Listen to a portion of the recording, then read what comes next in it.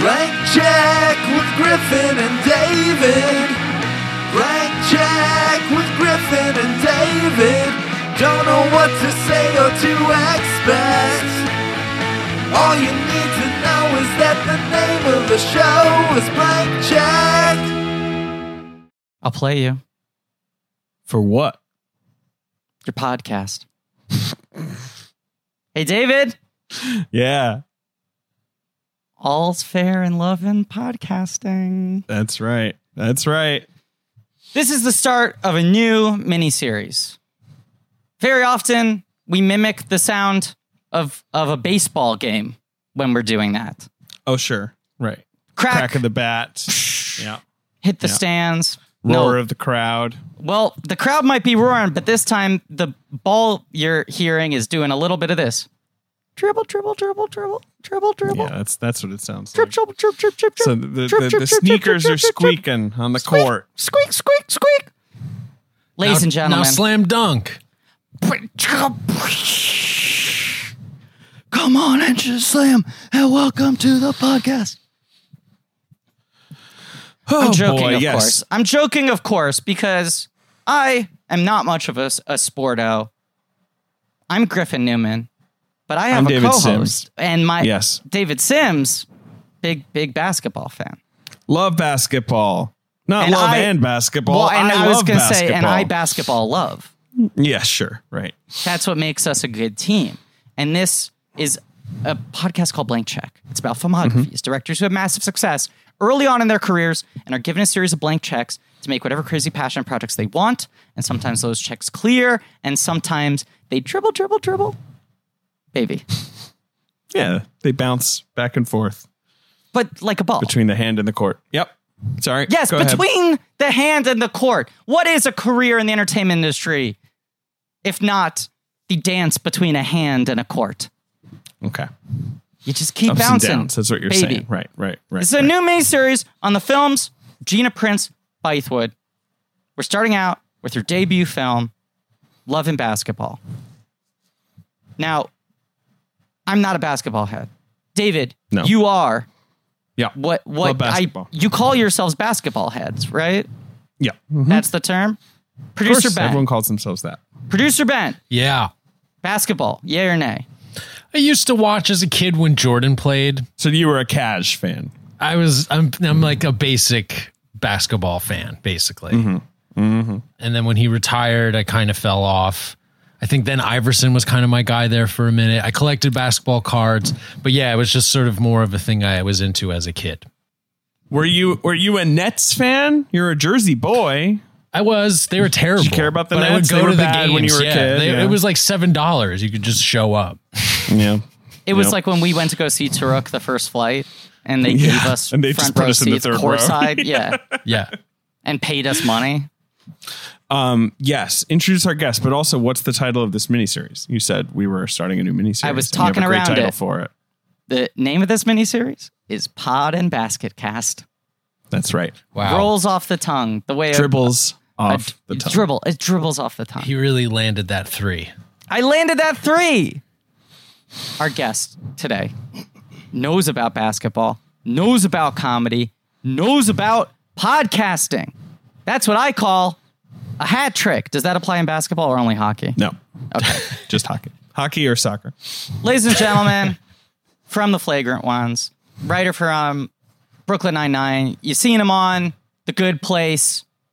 And of course, most importantly, chief on Comedy Bang Bang. Ladies and gentlemen, Carl Tart. Hell yeah. Oh my gosh. Thank you so much. You know, comedy people know me as Carl Tart, Chief, all those credits, but basketball people know me as 7'4" center out of the University of Virginia in 1984, Ralph Sampson.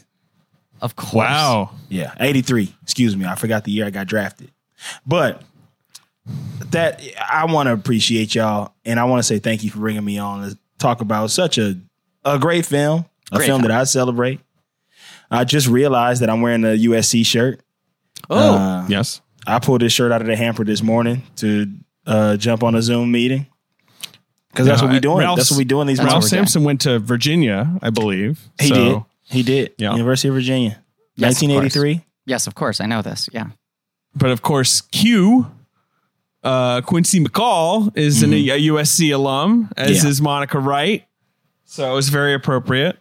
Yeah. This movie, I can't wait to get into it with y'all. Now, you grew up in the South and then in California. Yeah, I Right? moved to Yeah. Los Angeles when I was 9 years old, and I moved right into the area of USC. Oh, man. South So you Central were Los sort of Monica. coming of Yeah. age at the same ages as these characters. Yes.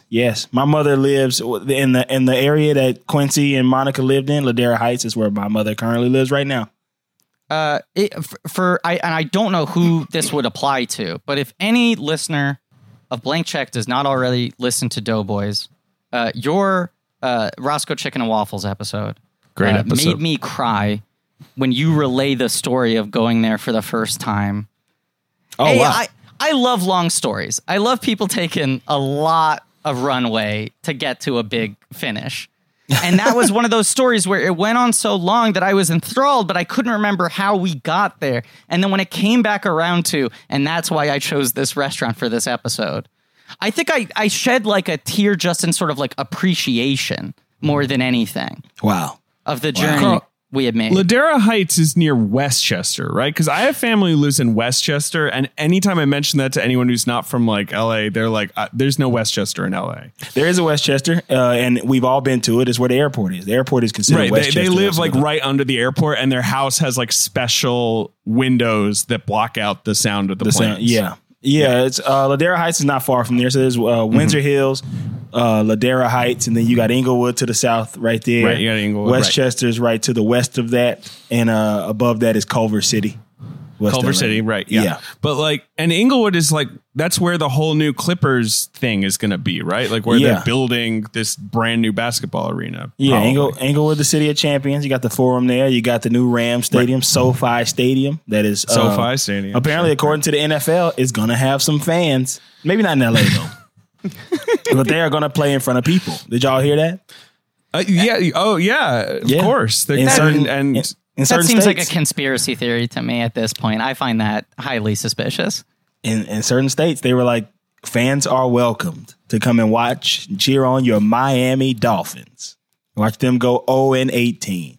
I was texting David about this the other day, but as someone who does not watch televised sports at all, I think I am probably going to watch the first batch of games happening in like the Disney Dome or whatever it's called. the NBA bubble games. I am that are coming up. I am so excited to see what those look like and more importantly Right. sound like. how they stage it, how much Yes. they let us hear. I Yeah. think it's going to look like Summer League, which I always am very excited for. And I watch like the first 5 to 10 minutes of a game, be like, okay, I'm bored.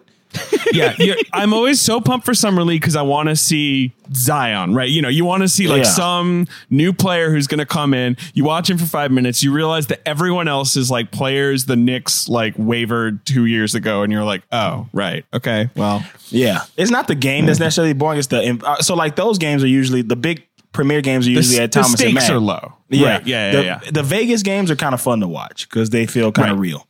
But the ones that are just in a gym are the weird. Orlando games, the Orlando Yeah. Summer League, pretty rough. I don't want to see the Pacers play against the Magic in Orlando.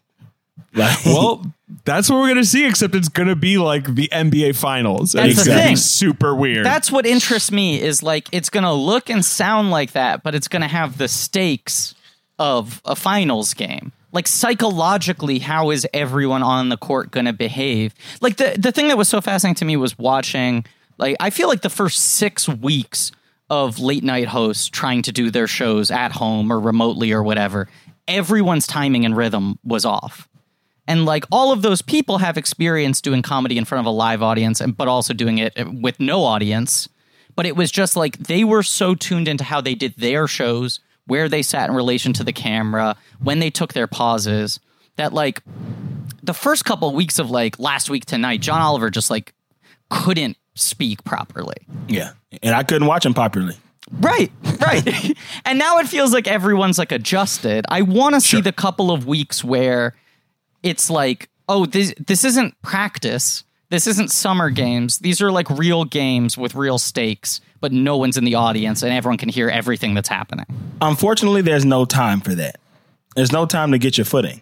It's so quick. Like they're going to be practicing for they start practicing like tomorrow or next week. Like it's really, really soon. Yeah. So and the first game's on July 30th or whatever. Yep. But I will say what I think it's going to be like is something that's actually really fun and intimate to watch, Griffin. And that's like open run. It's going to be like pickup. And these guys who are pros are extremely competitive and are extremely like into pickup games. So when I was a kid, we used to go play pickup at UCLA, and we would have to go there before like the older college guys, former college players, current pros, and like retired pros would come and watch. And I've seen some amazing pickup games in the men's gym at UCLA with like some crazy like players, like, and their brothers who are also almost just as good as them. It's kind of like how people talk about the famous Space Jam practice gym, right? Where like Jordan is shooting that movie, but then in the off hours he has to train and all these other players are there and they're just like going at each other. Yeah, that's what it's going to be or like. The famous the Dream Team game. Like this is all in The Last Dance. That's probably why it's all on my mind. But you know, like where it's like, they just like, you know, they divvied it up, the like 12 best American players, basically, and they just went at each other. I think they should go shirts versus skins. Oh, absolutely. Yes. People don't talk about this with the production of Space Jam, but like, you know, famously, Jordan had the gym constructed and they would fly in top NBA players so that he could like, you know, stay sharp in between scenes and shooting days and whatever. Bugs had a similar thing where he made them construct a forest. And they threw in different cartoon hunters, and he would have to get the better of them. Carl. I've heard about that. No, I've heard about this. I'm not joking. Carl's heard about this. I've heard about this, and I heard there were like all types of carrots all around. Yes. And they flew the forest in from Albuquerque. Absolutely. And like, see, I'm not joking, David. They had different lady outfits for him. They had different gadgets, different tricks. Like it looks like a birthday cake, but the candle is a stick of dynamite. Yeah. You have to stay sharp. You have a lot of downtime on a film shoot. Carl, who's your team? Who's your NBA team? I am a proud and loyal supporter of the Los Angeles Clippers. Oh, that's awesome. It's been a good year. Yeah. No, it hasn't. I mean, no, it's been a weird, horrible year. Hasn't been a good year. Well, I'm a Knicks fan, and the Knicks were not even invited to Orlando. Be a Nor Brooklyn should fan, they have dog. been. Be a Brooklyn fan, man. Well, I live in Brooklyn. Right. I've been a Knicks fan my whole life. The Knicks are what got me into sport in general. Like, you know, little kid on the couch watching those like Ewing Knicks teams. That's like my first experience as a sports fan. But the Knicks are horrible. They're owned by a terrible person. They behave in an embarrassing manner, and they're not good. And I live in Brooklyn, and I only go to Nets games really because they're cheaper and I can walk to the arena. So at what point am I like, should I just like admit to myself that I'm a Nets fan? You know, you sound like a pretty reasonable person. So I'm going to ask you. Okay, so Laker fans are can you cuss on this podcast? Oh, yes. Yeah, you can say whatever you want about Lakers fans. Laker fans are shitbags to Clipper fans. Yes. They're terrible to us. They're terrible. They always have something, especially when we're good. So for the past 10 years, we've been the better team in Los Angeles. That is not, I've been a fan of this team since I was 9 years old. I am not going to say that this is a Clipper town. It is not. The numbers prove that. They prove that. And like the Clippers were better than the Lakers for years, and it didn't really seem to move the needle all that much. It did not move the needle, except for the millions of people who migrate to this city every 10 years now support them, but they also still support their home team. So it's like, I'm from St. Paul, so I'm a Timberwolves fan. But I like the Clippers because I hate the Lakers. And, and so like, I'm like, I even have two teams, but I was a Clipper fan before my second team. I'm a Pelicans fan too. Okay. But Clippers is I'm like 75-25 when it comes to I got you. Sure. 80-20, honestly. But they're so bad. Are the Knicks fans that bad to Brooklyn fans? No, they just ignore them. They just think that they're cute or whatever. They're see, just that's like, what it used whatever. That's what it used to be with us. That's what it used to be with us. They just didn't bother us. And then we started getting good. And then now they're good too. it's possible that if the Nets are good, they've got KD, whatever, if they have a sustained run, maybe the Knicks fans get more aggro about it. But it is very difficult to pretend that there is any authority in being a Knicks fan. That's what I was going to say. It is a terrible, my terrible outside organization. perspective is that every Knicks fan I know has a Charlie Brown complex. Like I've never I don't know met what a you very, could be arrogant about. Right. I've never met a prideful Knicks fan. Because like the Laker fans there are so many dynasties and eras, and they have definitely watched that team be good. Like the Knicks were basically less good when I was a little kid, a little baby hairless boy, and they didn't win anything. That's the other problem. They didn't win anything anyway. And even in the 90s, they were like the 5th best team in the NBA or whatever. You know what I mean? Like that was about their ceiling. They haven't won since what, 1973? 73. Or 70. So 70 and 73. That's the, like Earl to Pearl and, Walton Clyde and Phil Bradley, Phil Jackson. Yeah. Love going to the games though. Wait, what? Madison Going Square to Knicks Garden. games? Yeah. Yeah, I mean, that's the thing. Madison Square Garden's great. It's so great. Yeah. But it's usually great if you go to see the Knicks get thrashed by some other like a great really good team. That's like, oh, we're in the Garden. This rules. Like, let's totally humiliate the Knicks and put on a show. Like, this will be great. I mean, like, I'm just sad. It's like I had to try and talk myself into loving Carmelo Anthony. Like, I, sort of got my hopes up about Porzingis, and then that all went to shit. Like, it's like this. It's just sad. It's a pathetic life that I lead. But like for the last 30, 40 years, I feel like the Washington Generals have won more games at Madison Square Garden than the Knicks. Wow. I had to Google that to make sure I had my reference correct. I did. So, Carl, pivoting to love and basketball. Did you see this movie when it came out, Carl? Like, when did you first see? Because, like, this is a pretty pivotal basketball movie. Yeah, I saw it in theaters. And it became one of those classics that black families just have on tape and on DVD. Yeah. So it's one of those ones you just pop in when you just want to, like, when the cable is out or it's a rainy day. It's a rainy day movie for sure. It's a classic film. Is it the best basketball movie? No. What do you think the best basketball movie is? Oh, yeah. I would say Bad as I Want to Be, the Dennis Rodman story. It's a good thing. I mean, that was a book first, because that's the book where he is naked on a motorcycle and there's a basketball in between his legs. Mm-hmm. I remember the book cover very well. His penis is what's keeping the air in the basketball. Did y'all know that? It actually has a double function, right? Yeah. Right. But David, you say that like that means something. Many of the greatest works in all of American cinema were books first. That's true. It's a good point. How about He Got Game? He Got Game is a great movie. He Got Game is all over the place. It is. Yeah, it's not the greatest basketball movie. The thing about He Got Game that's weird is that Ray Allen is pretty great in it. Pretty phenomenal. As an actor. Yeah. Like, which doesn't make a lot of sense given that Ray Allen seems like a total weirdo. And that he never acted again. I never gave a performance before or since. I'm gonna have to disagree with y'all on that one. You think Ray Allen's trash in He Got Game? Yeah, he couldn't act in that shit. I enjoy Ray Allen's performance as Jesus Shuttlesworth in He Got Game. The best acting performance by a basketball player has to be Shaq in Blue Chips. That's up there. Shaq in Blue Chips. Kareem Abdul-Jabbar in Airplane. I'm trying to think of great basketball player performances.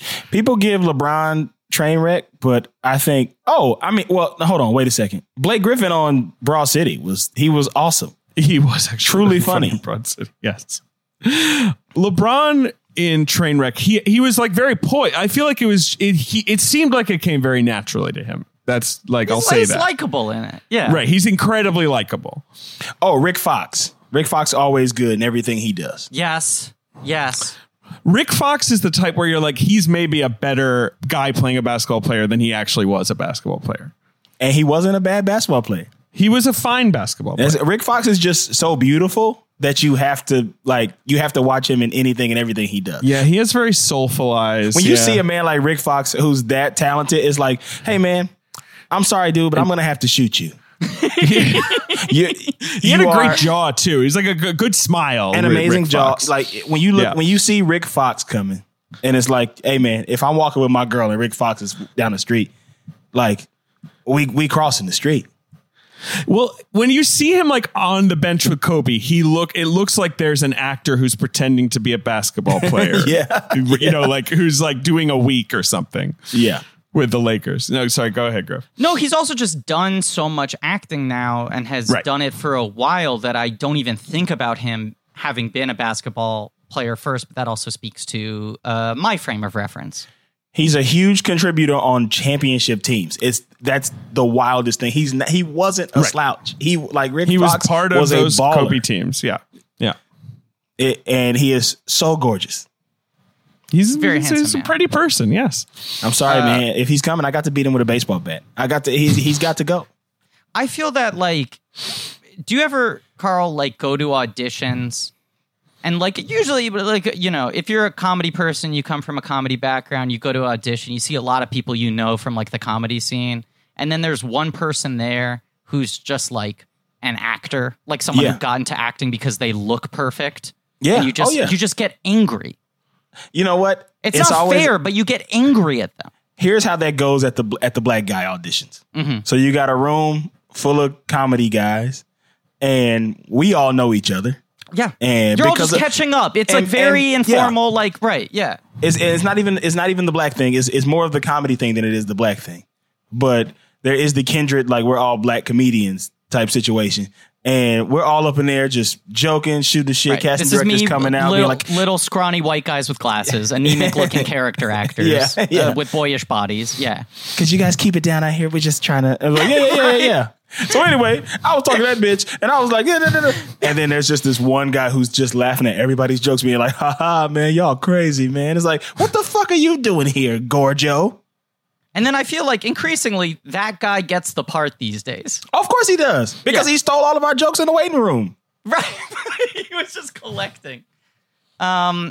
I feel like I saw this movie fairly early because my brother was such a big basketball fan that anytime there was any sort of basketball movie, because there weren't too many in the 90s and like early 2000s, he would rent it. It was like an immediate first week new release rental.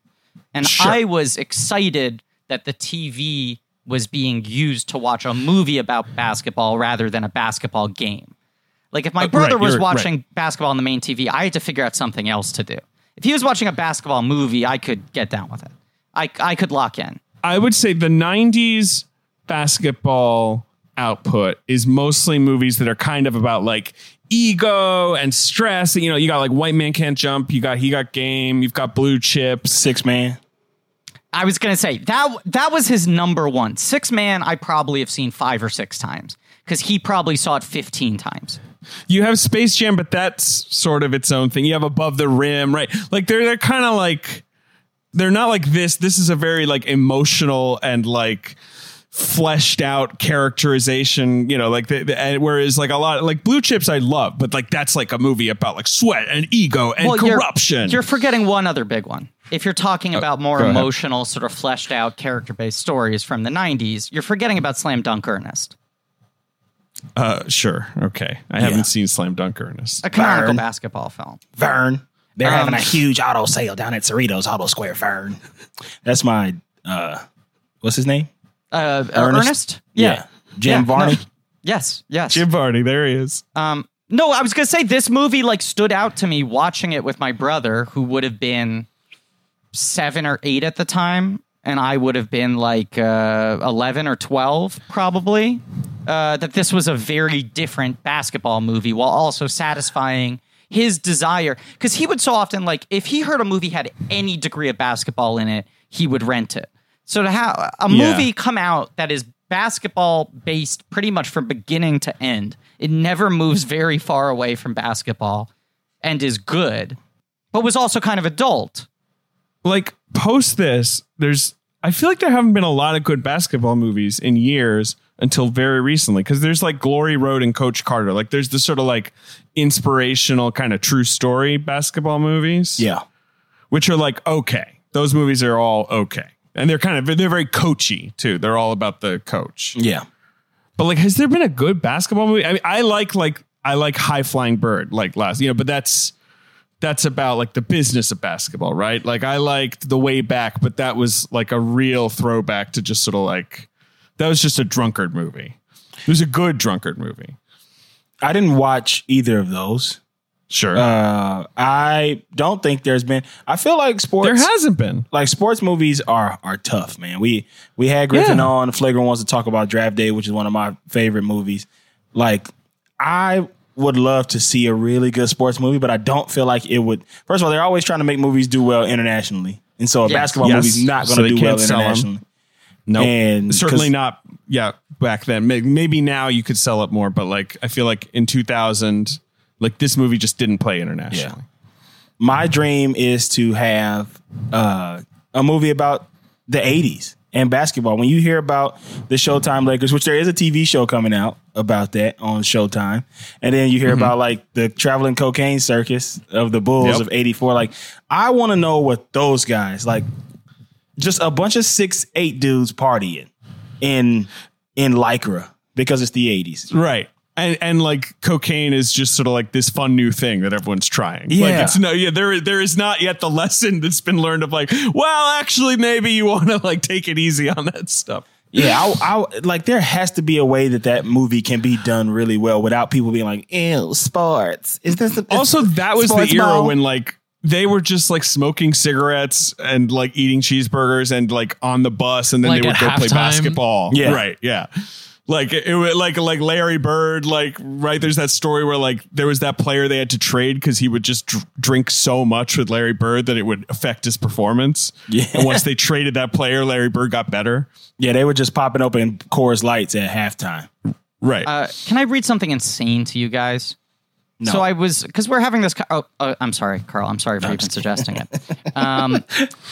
We were having this conversation trying to like think of big sports movies. So I said, let me Google the highest grossing sports films. Okay. Here is what Wikipedia lists in order as the top 10 highest grossing sports films of all time with a very, very liberal definition of sports I was about film. to say, I imagine this is okay. Go ahead. Number 1 highest grossing sports film of all time. Furious 7. There's what sports are in that? Motor racing. Racing? Yes. No, there's no racing. Okay, now let me speed round this because I bet you can guess what several of the other top films of the 10 are going to be. Okay. Number 2, The Fate of the Furious. Number 3, sport. Number 3, sport movie, The Hunger Games, Catching Fire. Number 4, Fast and Furious 6. Number Hunger 5, Games are not a sport. excuse me, it says here very clearly, sport is Battle Royale. And your number 5 movie is The Hunger Games Mockingjay Part 1. Your number 6 is The Hunger Games. Your number 7 film is neither part of the Fast and Furious franchise nor the Hunger Games franchise. And they listed as representing 2 different sports. Do you have any guess, David? No, I don't have any guess. Forrest Gump, American football, and ping pong. Oh, I was going to say Invictus. Sure, rugby. Number 8, Hunger Games Mockingjay Part 2. Number 9, Fast 5. And the 10th highest grossing sports film of all time, Casino Royale. Oh my gosh, because of Poker. gambling? Because of poker. Yes, they listed as gambling. Oh And then- my gosh. Then you have the Cars films, Gladiator, Alita Battle Angel, Gladiator doesn't count. Wait, these Slumdog Millionaire at number 16. The sport Because- is what, game show. shows? Yes. I would say it's not until number 22 is The Blind Side and number 23 is Rocky 4. Right. Those are Those the are first 2 sports that I would say are movies. proper sports movies. I remembered a basketball movie. Carl, did you see Uncle Drew? That is Yeah. a recent basketball movie. Yeah, I saw Uncle Drew.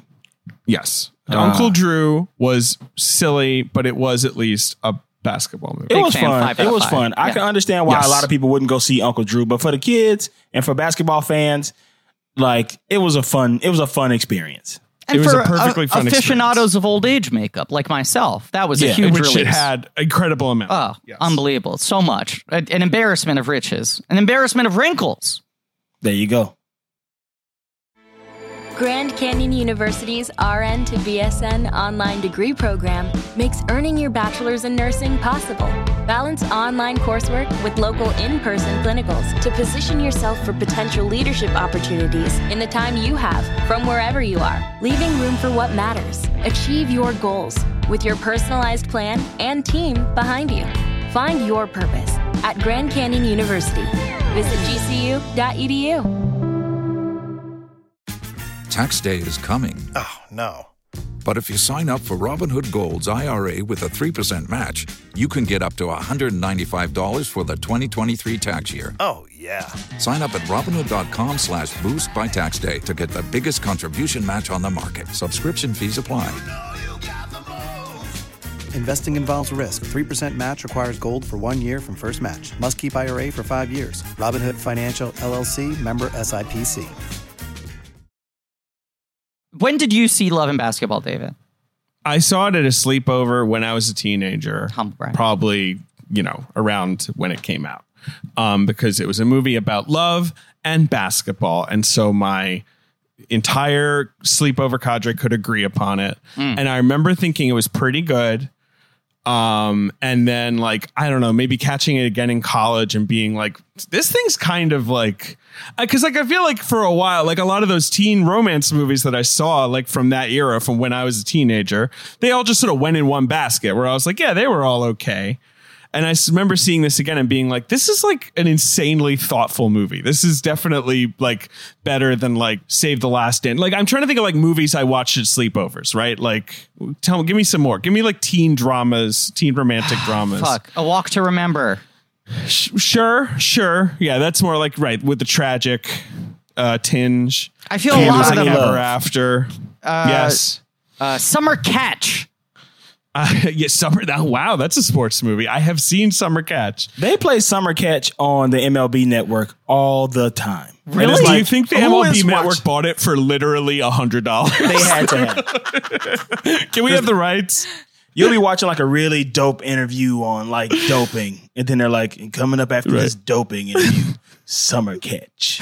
Summer Catch, and then we're gonna play it backwards right after. You won't even notice. So I had seen, and then I think it had been years though when I watched this, even though I remembered the ending and I remembered the general gist of it. It had been years since I'd seen this film in full.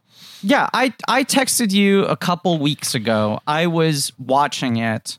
It was on some streaming platform, and I was watching it, and I texted you about how good it was, and you were like, fuck, it is really good. And then we both went wait a second, what if we just did Gina Prince Bythewood? Because we're both... because she has the new movie coming out. She has a new movie coming out. Right. She has a big action movie coming out. She has 4 films, which she should have made more films by this point, but it fit in well to our schedule. And we just committed to do it. Also, Beyond the Lights, we talk about as being one of our first date movies. It's one of the first movies we saw together, yeah. But it was that thing of me watching it and texting you and going this movie's pretty fucking perfect. Yeah. And then us within half an hour just going let's just do it. Let's just do all her movies. Well, I checked with a critic who had seen The Old Guard. I was like, well, let me see what the word is on The Old Guard, that which was is this one new movie thing. she's got coming up, Carl. Yeah. Which is going to be on Netflix in a couple of weeks. And he was like, oh, it's great. And then I got a screener and I was like, oh, this thing rules. And I don't know. It all I made still sense. haven't seen it, and I am jealous. Well, can I reveal something else, Griffin? Yes. Yesterday, I interviewed Gina Prince Bythewood. What? That's Oh, right. wow. I called her up on the telephone. I talked to her about Did you The Old Guard. tell her that we were about to do this? Did you pull any scoops out of her? No, I did talk to her for quite a while. You gotta get her on the show. I can ask. David's That'd be always awesome. so fucking professional. Whenever I ask him to do stupid things in interviews, he refuses to do them. It's almost like I have a job to do. I know, and he separates the two, and he doesn't want one area of his life to completely corrupt all other areas. He's a responsible, well-balanced person. But I mean, it's just that thing, especially in quarantine, it's kind of been a little easier to just be like, hey, can I, chat to this filmmaker on the phone? Because it's they don't have to do a press tour where they're flying all over the world and, doing junkets where a zillion people are coming in the room one after the other. So I talked to Spike Lee, I talked to Jon Stewart. It's just Judd Apatow and now Gina, like these people who have cool movies coming out this summer. Now, I want to say humble brag, but this actually would be an instance of you humble bragging. So I can't really say it now. I see, because you can only say it if it's doesn't apply joke. at all if it's right. Okay. Yeah. She comes out of TV. She has a long resume writing for TV. Yeah, Gina Prince Bythewood, she worked on A Different World. Did she write on Fresh Prince? She did not write on Fresh Prince, I don't believe. She wrote on Felicity and was a producer on Felicity. I want to get the full list here. Because she worked on 5 or 6 different shows before she got to make a movie. Well, when she was just Gina Prince, she worked on A Different World. She meets her husband on the writing staff of that show. Her husband, Reggie Rock Bythewood. She did work on Felicity. That's the only other big show she worked on. South Central, she worked on Sweet Justice. She directs a TV South Central special. only ran for a season. She directs a TV special called What About Your Friends, which I'm trying to track down because it looks like it was released on DVD at some point, but it seems hard to find. Which is, I think that's about like girls in high school preparing for college. That's like a sort of like TV movie-ish trying to thing. imagine what the rest of their life is going to be. And she had made some shorts. Mm-hmm. And then she writes this script for Love and Basketball. But let's say very pointedly, she was an athlete when she was younger. She was primarily focused on basketball. Yes. For most of her life growing up until she went to college and then got into film and then ended up becoming a filmmaker. But Did she play at USC? I think she did. She went She went to UCLA, where she went to film school and was a competitive track runner. Like, she was into athletics. But she, whatever. She took that film school track. But she played basketball throughout high school. Sure. I'm sure that's true. I'm not. You interviewed her, David. You interviewed her. David. I did interview her, and I did talk to her about Love and Basketball at the end, but I was mostly talking to her about this new action movie she made with Charlize Theron with, all kinds of fucking cool action in it. Monster and how 2? much we love comic books. Yeah, she made Monster 2. She's back. They tried to execute her, but she's back. She didn't have any directing credits except for a school break special. Yeah. And she brings this script to Mike DeLuca, who works at New Line. And he said, you can cast an unknown for the female lead, but you have to cast Omar Epps. Well, you're getting ahead of yourself. I am not getting ahead of myself. I promise you. I just listened to a whole commentary track, but please regale me with the story. All right. You go ahead. Because she does the Sundance Lab before that. That's right. You're right. Of course, I forgot about the Sundance Lab. Right. She develops the script at Sundance. She's working on this script while working as a TV staff writer. Then she takes the script, submits it to the Sundance Lab, works on it there, does a reading there. Mm-hmm. That reading was Mekhi Phifer and Sana Lathan. And I love Mekhi Phifer. It was not supposed to represent who was going to do the movie, but a lot of big actors do Sundance readings. It was supposed to be someone else who got sick like the day before, and Gina and her husband were friends with Stan Lathan, who is Sana Lathan's father, who is like a legendary TV producer and director, going back to the 70s and 80s.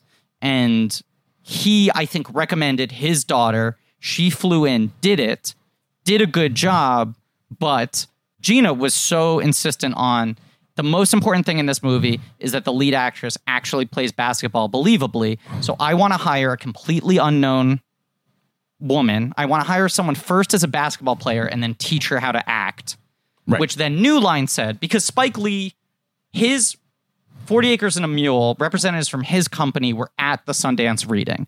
They said we would be interested in this. Spike Lee signed on as a producer. He produces it. They brought it to New Line. New Line said, we're fine with you hiring an unknown as long as you can get Omar Epps. They insisted on Omar Epps. He was the guy at that moment. I'm trying to think of exactly where Omar Epps was that they were so into Omar Epps. Was this before or after In Too Deep? Isn't it right after? Yes. Let's see. He had done that other cop movie. Yeah, it's right after In Too Deep. He'd done The Wood. He did The Mod Squad, which was a bomb. Scream 2. He's in Scream. He had done an arc on ER. Of course, Juice. Yeah. He, right. Juice, Yeah. Higher Learning. I guess he'd just been around. I guess, right. He's just like a proven guy. Major League. Yeah. The Before I Let Go video by Blackstreet, he had done that. Very important. And what a tour de force. Honestly, if you want to go watch a video that has an amazing arc that, of course, you won't be able to hear what they're talking about because you're listening to the song. But film's a visual medium. Yeah. Omar Epps and Sherry Headley. We love Sherry Headley. But Omar Epps is that man. He's the man. He's a good actor. Well, I think he was in that position in the 90s. As we said, like, he had a lot of big credits. He wasn't necessarily like a huge like movie star, but he was a leading man. He had been in a lot of big films. And for a movie like this that's going to be produced at New Line, like kind of in between a studio film and an independent film, that's like a guy whose name above the title means something, who also isn't going to cost you like $20 million. So I think they were very singularly focused on him, and that gave her permission to cast an unknown. And Sana Lathan, because she had done the reading, loved the script so much, was really adamant to try to get the role. And it was one of those things where, like, the whole story, the commentary is really fascinating because it's Gina and Sana recording like a year after I think the movies come out, or maybe a little while after the movies come out, but they've also done Disappearing Acts, which is the HBO movie she does right after this. Right, with Wesley Snipes. My mom was in that. Really? Really? Yeah. We're going to watch that. Can we look out for your mom? Who does she play? It's the one I haven't seen, but I don't know. I'm I've excited to never watch seen it. I've never seen it. Okay. I'll Would ask you her find and I'll out? text her. Yeah, I'll ask her and I'll text her. I can call her right now if you want me to. But send her a text. Yeah. She won't respond to text. But I'll ask her after we get done today. And Maybe at the end of the episode, we'll call your mom. Is that like a good way to end the episode? No. I will call her after you get done. I'll text you what the part that she plays. Cool. in it. Yeah. So they had done those two movies together, but their whole relationship, and then they worked together again on Shots Fired, the Fox series that Bythewood did. Their whole relationship was like Gina negging her over and over and over again because she didn't want her to do the reading at Sundance. Her father recommends it. She calls up Sana Lathan, who's doing a play at that point, and says, "Would you want to come do this reading?" And she goes, "Yeah, that sounds interesting to me. Let me see if I can get out of the play." So she goes to the play and tells them, like, I got this big opportunity. It's a movie. I'm trying to transition out of theater into doing more on camera stuff. I need to follow through on this. So she quits the play, calls back Gina and says, like, okay, I got approval. And she goes, great. Can you come in tomorrow and audition for me? Right. So she had already quit the play and then was asked to audition for the table read at Sundance. Does the audition, does the read, and then is told there's no way I'm going to hire you because I have to hire a basketball player. Right. You can't dribble. She failed to dribble at the first audition, I believe. Right. So then she said, like, is there any way I can convince you? She said, yeah, if you want to train. So she spent 4 months training with real players, like real college and high school players, and a coach. From the Sparks, yeah. But still did not have the role. She was doing all of that for 4 months so that she could then do, like, not a screen test, but essentially a court test to show Gina that she could play well enough. Do you know the Gabrielle Union side of it? No. Gabrielle Union is in this movie, as I'm sure you guys all know. And she auditioned for the role of Monica, and she played basketball as a teenager and was much more sporty. And she arrives to the audition dressed in, a basketball uniform, like dressed in the clothes she plays basketball in. And according to her, Gina is like, yeah, you don't look like a baller to me. Wow. And just dismissed her out of hand? Yeah, and Union protested, and she's like, no, you're not going to work, but I have a role you're perfect for. And so I'm just going to quote, this is Gabrielle Union from the LA Times, did a big oral history of Love and Basketball.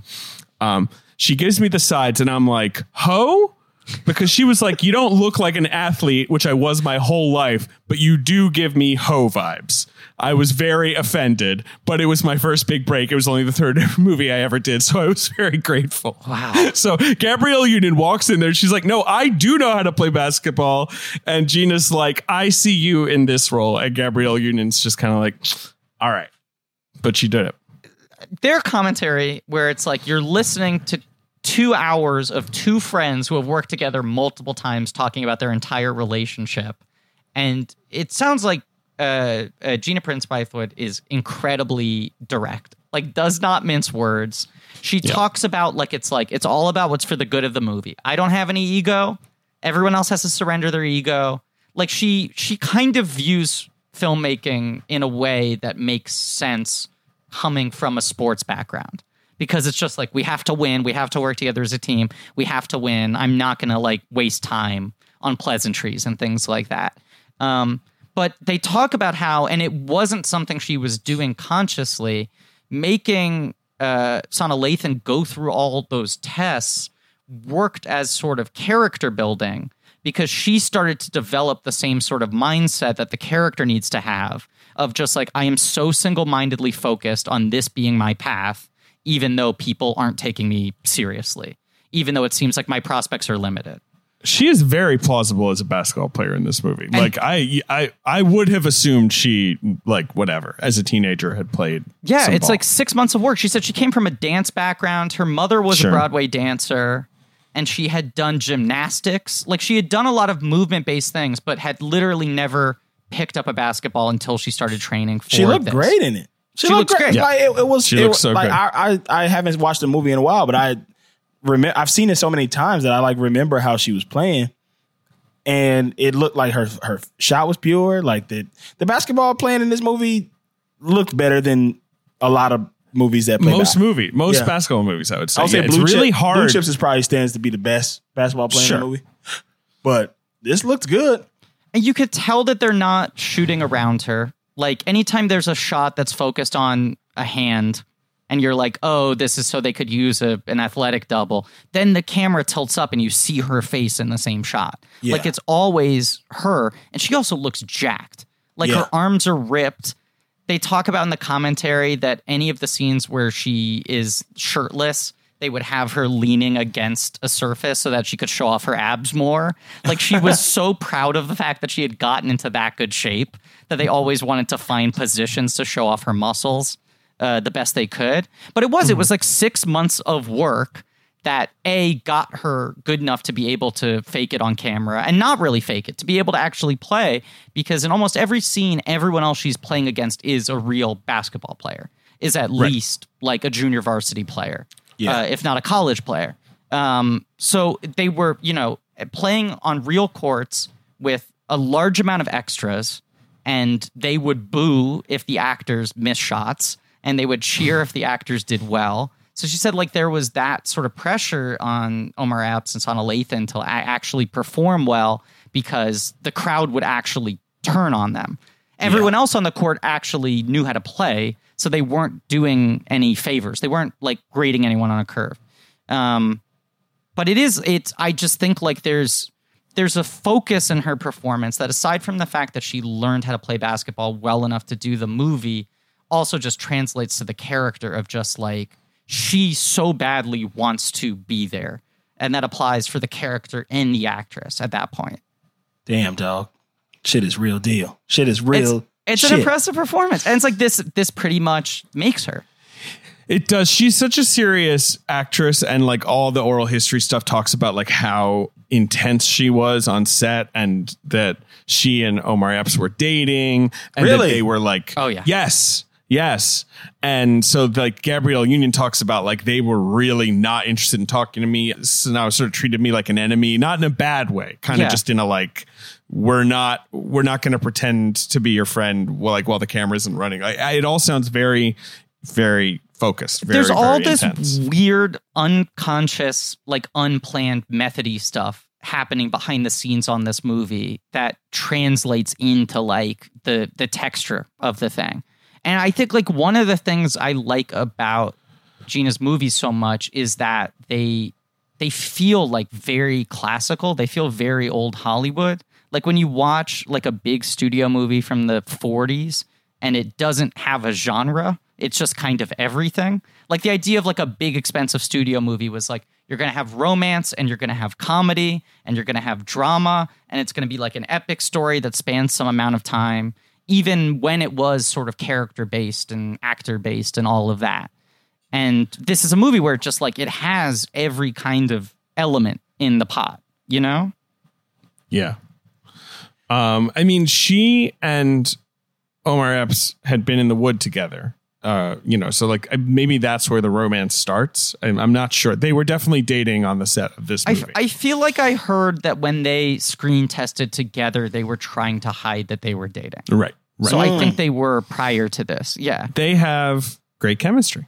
I mean, it's wild that they would try to hide that because I heard that in the screen test, the whole screen test was just them having sex. It was them fucking. It was them fucking. That was the screen test. It was just like, and rolling. But also they had to dribble at the same time. That was the difficult part. Yeah, right. At that point, and basketball. Well, at that point, the movie was called fucking basketball. Yeah. But, right. Oh, boy. This is a crazy thing that kept on coming back in the commentary. She had to re-edit this movie like 15 times because the MPAA kept on giving it an R because they said it was too erotic. It's that classic thing with the MPAA when sex scenes are actually like emotional and kind of like there seems to be like a lot of realism, even though you're not, quote unquote, seeing anything. This is what she talked about. The MPAA flips out and they're like, this is too far.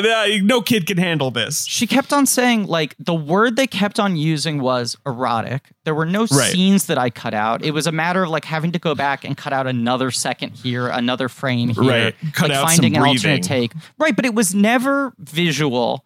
And she's like, almost every intimate scene in the movie is tight on their faces. And then they would tell me it was too erotic. And it's because people aren't used to seeing that kind of like intimacy and that vulnerability in sex scenes. That it like, there's the moment, she said the biggest argument they had was the moment when they sleep together for the first time. It stays for a long time on their two faces without cutting as you see them start to have sex and you see the range of emotions go over like Sana Lathan's face as she starts to enjoy it. And they flipped out over that. Wow. Too real. Flipped out. It's weird. I have one bone to pick with this movie. Do you guys have a bone picking section of this podcast? It's whenever you want to pick the bone. Pick away. The movie starts in 1982. And that's right. Quincy plays for the Clippers in 1982. Yes. And they called him Quincy's dad. Quincy Zeke. Yeah. Zeke, yeah. Dennis Zeke Haysbert. Yeah. Plays for the Clippers in 1982. And they called them the Los Angeles Clippers. Well, here's the thing. They have banners up in his house that say San Diego Clippers. Okay, so they got it right. So I think they get it right, but it is. Then why are they in LA? It is the only thing that's a little weird. I mean, I will say, like, I was just watching the Griffey doc. Oh, thank you. Thank you for supporting me, Carl. Yeah. I worked really hard on that one. I was watching the Griffey Newman Jr. doc. Yeah, Downtown Griffey Newman's doc. Yeah.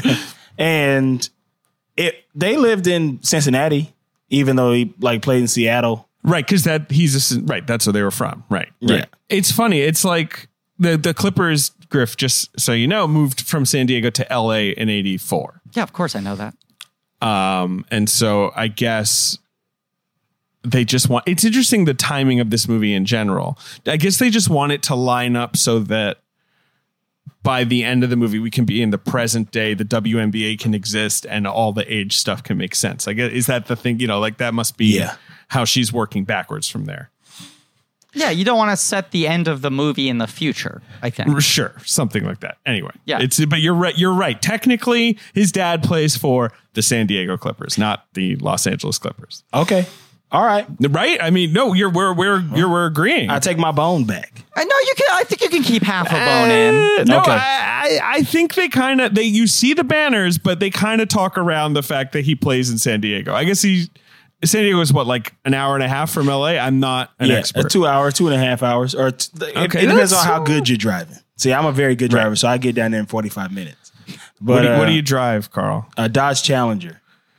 Wow. Ooh. I want to get a new car. I've been trying to get a new car. You're finding a way. I'm realizing now this episode is an excuse for you to talk about everything that you and I don't overlap on. You're right. That we don't. David have and I have anything so much in common, but driving and basketball are probably 1 and 2. What kind of car are you looking for? You live in Brooklyn, New York? I live in Brooklyn. I would say you got to get something compact. I have something compact, and that is the logical choice. But go for it and get a pickup. Yeah. I'm looking somewhere in the middle of those two things. I'm not going to get a pickup. Get an F-150 Raptor in Brooklyn, New York. Get a stretch PT Cruiser in purple. I want one of those, when Hummers were like big yellow Hummers, like in the mid 2000s were all the rage. That's what I want. Yeah. Get a Nissan Xterra. A Nissan Xterra. The yellow ones. Okay. They were trying to be. Nissan Look at Xterra. that. Yep. I mean, anyway, we can talk about it off mic. Yeah, God, look at this. This thing's got a big butt. Yeah. When a car just kind of has exactly. Just kind of has that extra. Like there's a window onto the trunk. Like, why would you want to look onto the trunk? So people see how much space you have. It's not for you. It's for other people behind you. Anyway, this movie, Love and Basketball. Oh, this is what I had an actual question I wanted to ask. Okay. When does the WNBA start? 96, I think. 1996, 97. Yeah. So it is I feel like that's an important factor in this movie is 100%. You're kind of charting the life of a woman who is in the first generation of female basketball players who have an outlet in America on a major stage. When she's playing college in this movie, her only route out of college would be to go play in Europe. Like that's the only thing available to her. Right, and it's not 90s. really right. It's not really talked about, but it's a thing I find so fascinating. They kind of the movie kind of talks about she ends up in Barcelona. No. What I'm saying is what's not really talked about is the understanding that there's a very limited side route. Right. Like that you're charting their two careers, and for him the potential is he could go to the stars, and for her it's like you could end up in Europe, Like there's no way for her to end up at equal footing to him while doing the same thing. That's what I like, is like it runs throughout the entire movie, but it's never sort of directly stated. It's what I love about the writing of this film is like the dynamic of their relationship is often that she's a little too serious and that he's a little too carefree, right? Like he's kind of like, well, whatever, it's all going to work out for me. Whereas she's really not. And it's because her options are narrowing and his are widening. Like, that's going to be their career. He's got a choose your own adventure book. He's got many different outcomes that would work out for him. And for her, it's like there's literally one pathway.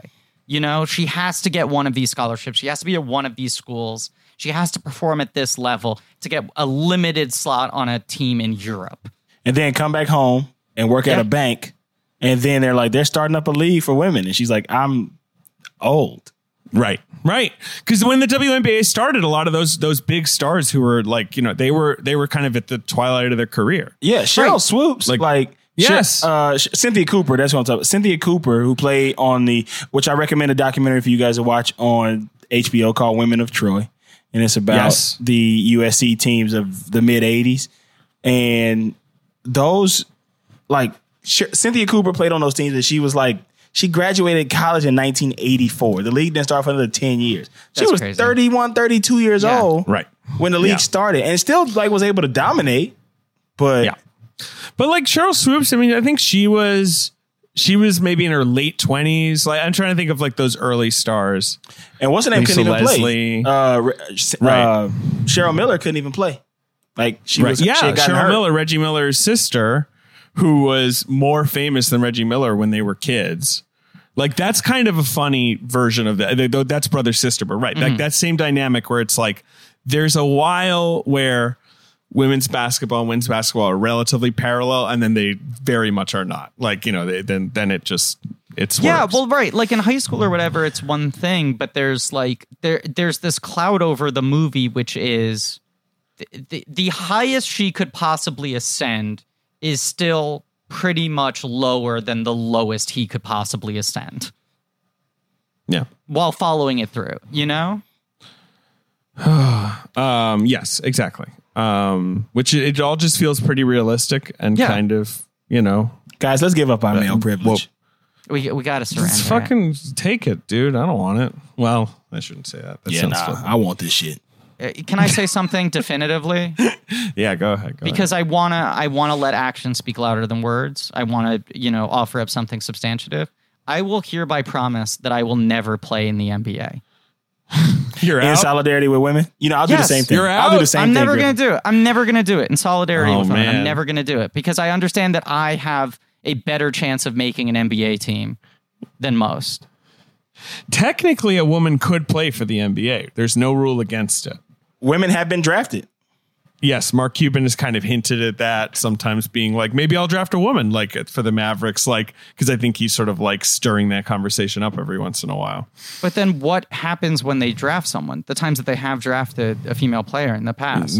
Nothing comes of Nothing it, comes right? of it. When those women, the two women that have been drafted to team, well, there's only been one draftee, and then there's been a woman who's gotten an opportunity to try out, and because of science, they just were not able to compete with the men. Yeah. But they were both two amazing basketball players. I believe Louisa Harris is the woman who was drafted. She was drafted by the Jazz. The I New think. Orleans Jazz Yeah. in 1974. Yes, She played at Mississippi Valley State or Mississippi Delta State or something like that. Delta State. Yep. Yeah, I always love a good Mississippi story. There's no footage of her, but I mean, if she got drafted in the 70s, She was must have been 6'3", able to I mean. hoop. She must have been really good. Yeah. And then there was this what's her name? You know who I'm talking about. She got to try out for the Pacers in the early 80s. Little blonde hair woman who does commentary. She also could really hoop.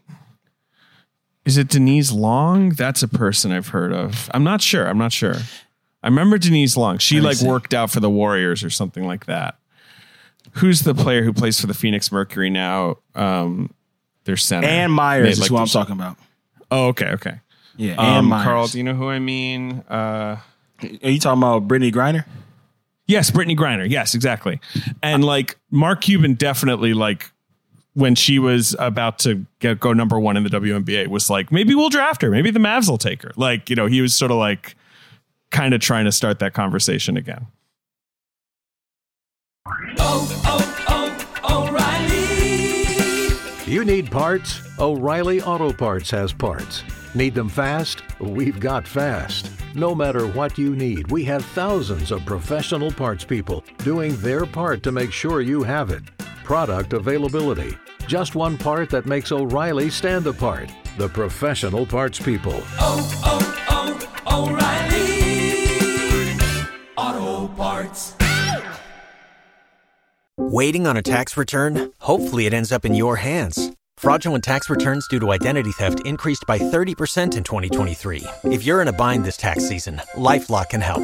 Our U.S.-based restoration specialists are experts dedicated to helping solve your identity theft issues. And all LifeLock plans are backed by the $1 Million Protection Package. So we'll reimburse you up to the limits of your plan if you lose money due to identity theft. Help protect your information this tax season with LifeLock. Save up to 25% your first year at LifeLock.com/aware. I just think it is fascinating to watch. I love movies that are about someone with a single-minded focus working towards some kind of goal, Yeah. Like any movie where it's like, this is my dream. I'm going to work tirelessly until I get to this point. And in this movie, you have dual narratives there, but one person has an incredible glass ceiling placed above them. And it's not reflected in how she goes about her pursuit of the thing, I think it's obviously there in the text of the movie, but the shittier version of this movie has a bunch of tearful monologues about you don't understand what it's like for a woman. I'm never going to get to play in a professional league in America. Yes, you're absolutely right. She's not interested in that crap. Right. She keeps on talking about her pursuit of basketball in the exact same terms that he does. It's the exact same thing, even though the final resting place of where she thinks she can end up for much of her life is so far away from where he can end up. But also all of the romantic and family drama in this movie is rendered very realistically. Dennis Haysbert, the second Dennis Haysbert, who is great in this movie and in all movies, and we need to talk about him for a second. But when he enters and he's talking about he has a meeting, you're just immediately well, all right, okay, so this guy's cheating on his wife. Yeah. But there's a version of this movie where he is a dirt bag. He is just a shitty guy. Yeah. Who is a totally one-dimensional character. And it's, whatever, it dominates the movie. And that's not really what she's interested in doing. And when they break up, when they have their big breakup, in the middle of the movie, it's not over any one thing. It's like he acts shitty because he's going through stuff. And she's not interested in like salvaging everything, like making all the effort. You know what I mean? Like it's a very realistic and sort of quiet breakup. They talk about in the commentary that the goal was to make like everyone kind of right and kind of wrong at the same time. Right. And so when no they're one having is doing anything outwardly evil or villainous. Yeah. When they have that conversation in the bleachers when he's found out about his dad's affairs and he's like trying to get her to console him and she's freaked out about curfew. Yeah. In the commentary, they're like, well, I mean, he has a point, which is like, she's not really stepping He really up, needs her and he's being like emotionally open. He's asking her directly. He is telling her directly, I could really use you right now. I could really, really use your support. Right.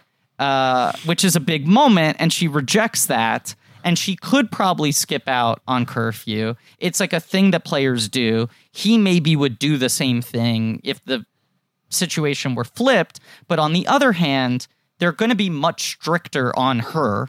Yeah. It's going to be held against her more strongly. And as you said, she has fewer outlets. If she gets reprimanded there, if she gets penalized, if she plays less games, if she gets kicked off of the team, any of these things, it's like, well, then she's fucked. She doesn't have backup routes. Right. So, I mean, she has her justification there. And also, they're young people. Like, they're two young people. There's so many things in the movie where people make, like, stupid decisions that are so rational and understandable. Carl. Yeah. What is your opinion on Dennis Haysbert? Love him. He's the best. I would say Dennis Haysbert is the most believable television athlete. Ooh. Oh, absolutely. Because he's got the physique. He's got the physique. He's very believable as like a military guy. He's very believable in Heat as like, a professional thief. Like he's very, very, very convincing as an athlete. Like you're saying, like, yeah, he's a very robust guy. Yeah. When he played, what was Fuck You Jobu's name? Major League. What was the character's name? Pedro Serrano. Pedro Serrano. Yes. Yeah. When he played Serrano, that was believable. He looks like he could really be a baseball player. When he played, we don't see him play basketball in this movie, but he looks like somebody who's like, when they first started the movie, like he looked like he could have been playing in the 80s. He looks like 6'4". Yeah. He looks like Marcus Johnson.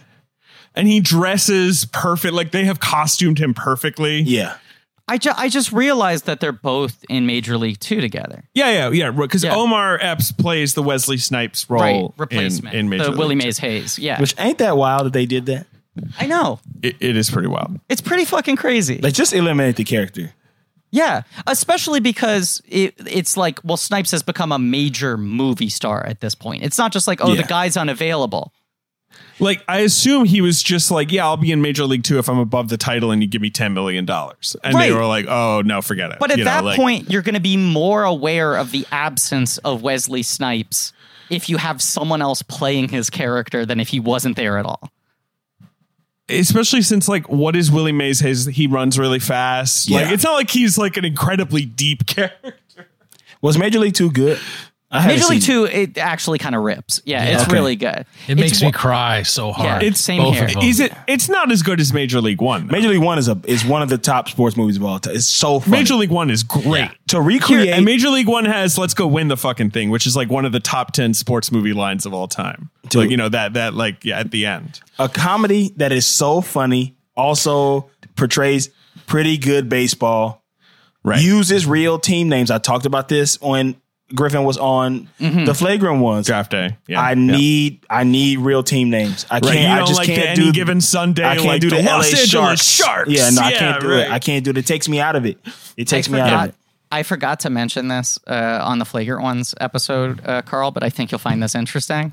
One of the conditions of working with the NFL for Draft Day and being able to use real team names and logos and everything, and also being able to film at the actual NFL draft, was the filmmakers had to agree to dub over the booing when Goodell took the stage at the draft. You can recognize that. It was contractual. That wasn't like a thing where it's like, that'd be nice. It's like, we'll give you permission. We'll let you film here. We'll give you the names. You have to make it seem like everyone is very happy to see Roger Goodell. It's amazing how protective they are over that brand. And that just lets you know that they know it's bullshit. They know that the NFL is absolute dog shit. They know it because they're so protective of it. Remember Playmakers on ESPN?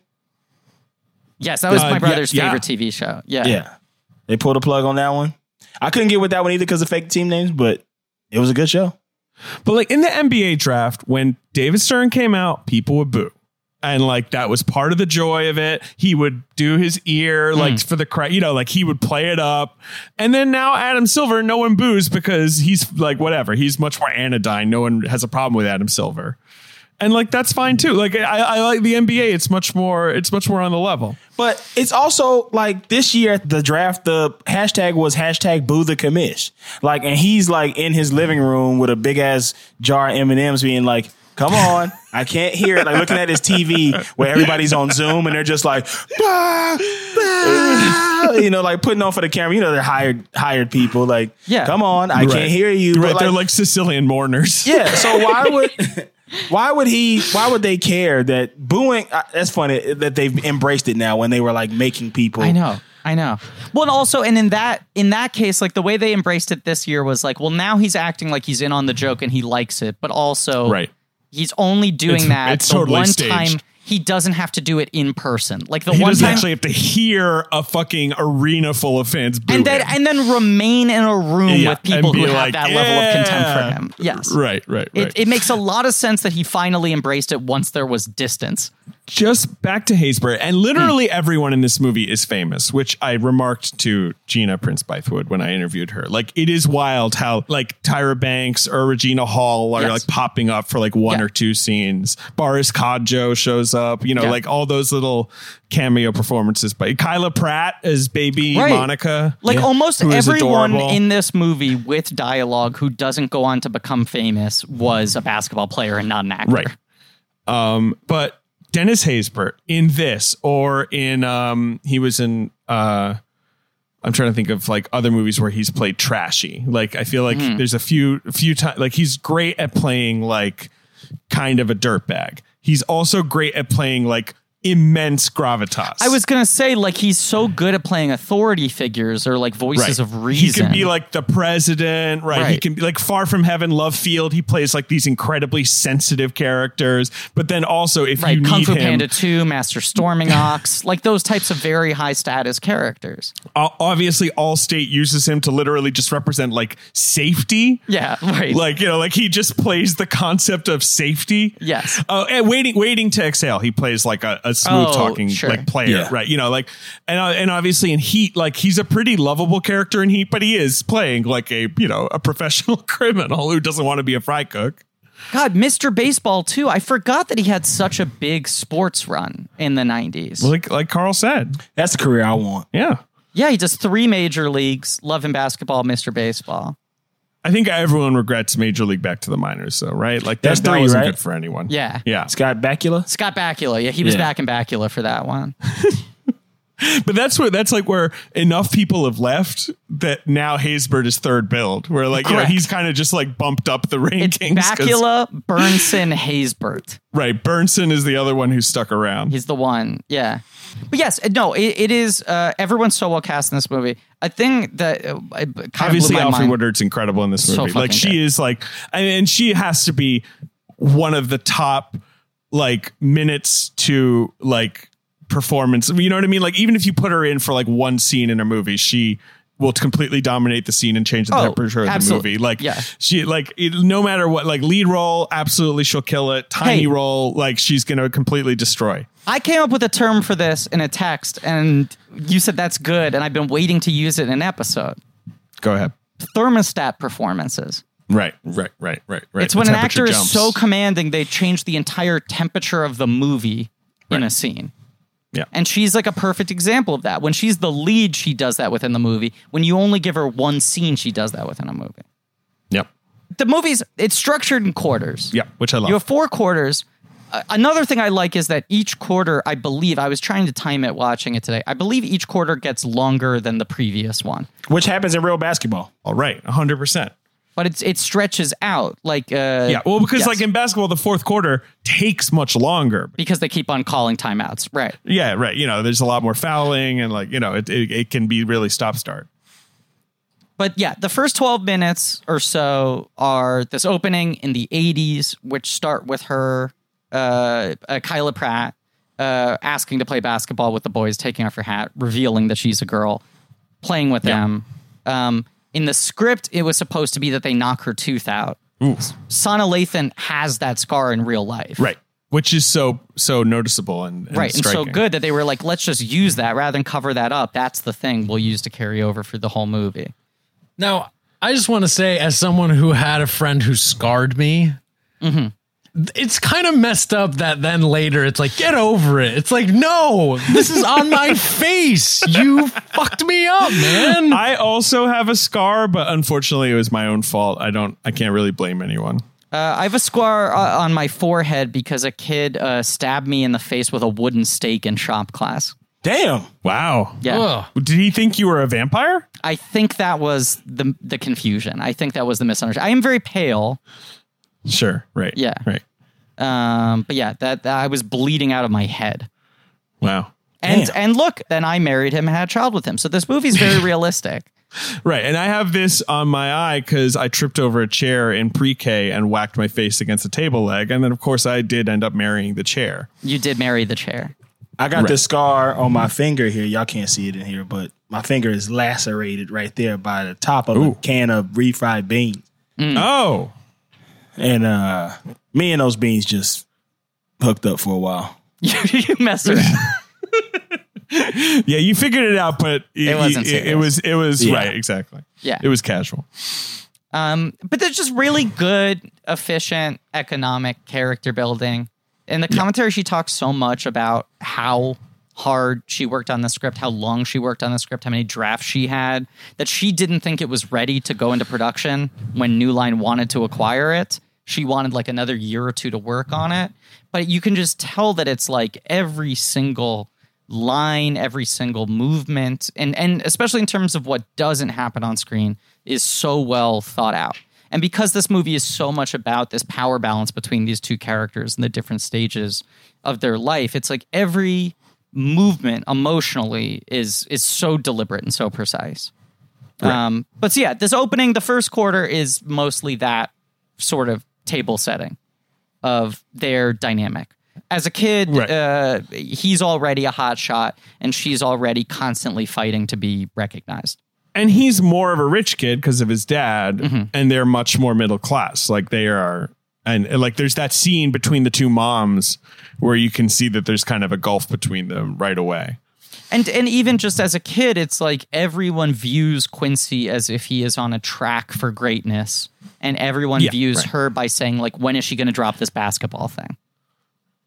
Right. Her dad, Harry Lennox, who I love the great as Harry well. Lennox.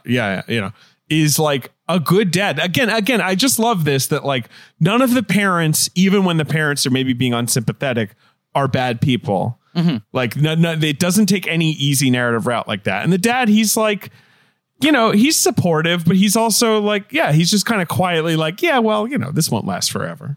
And the Quincy character goes back and forth in terms of allegiance between his parents, Yeah, like I do like that he shifts between the two of them.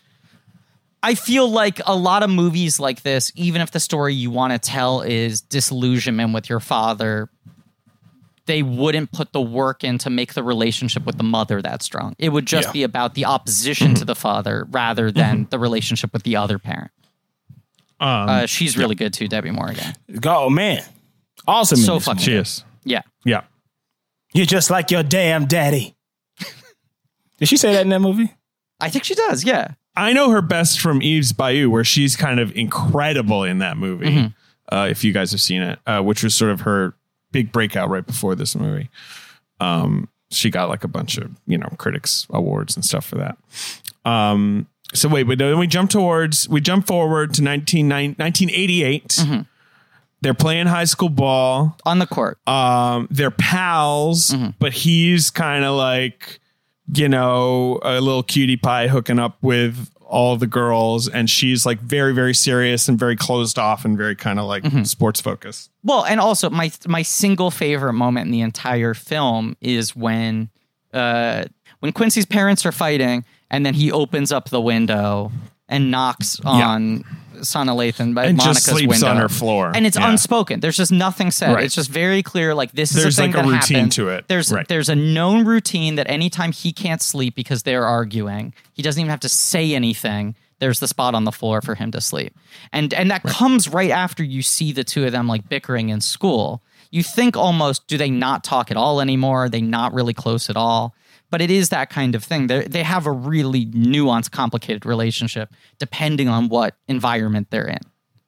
Right. But then they're teenagers, and there's the whole teenage section. The whole, like, there's, on the basketball side, it's sort of Monica, right? Like, hoping to get recruited, and Quincy is like already set on that front. Quincy but has also, reporters following him, his dad like functioning as his like publicist, Yeah. Like everyone's talking about where is he going to go. And with Monica, it's like there's a hair's difference between whether I get to continue playing basketball or not. Yeah. Like I'm fighting to just continue.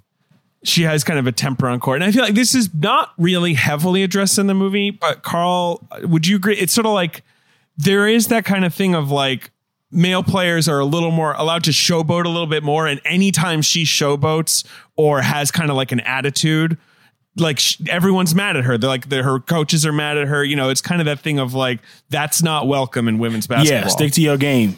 Like, right. Yeah, for like sure. It's sort of like a quietly coded thing. Guys, let's just give up our male privilege right now. I rescinded. I gave up my standing in the NBA. All of it. I don't even want to play like Celebrity All-Star Game. I'll say that. I surrender that too. I'm not giving that shit up. That's fine. If they call me for All-Star Weekend, if I ever get big enough to play in that, that's my true career goal. Is to play in the celebrity game.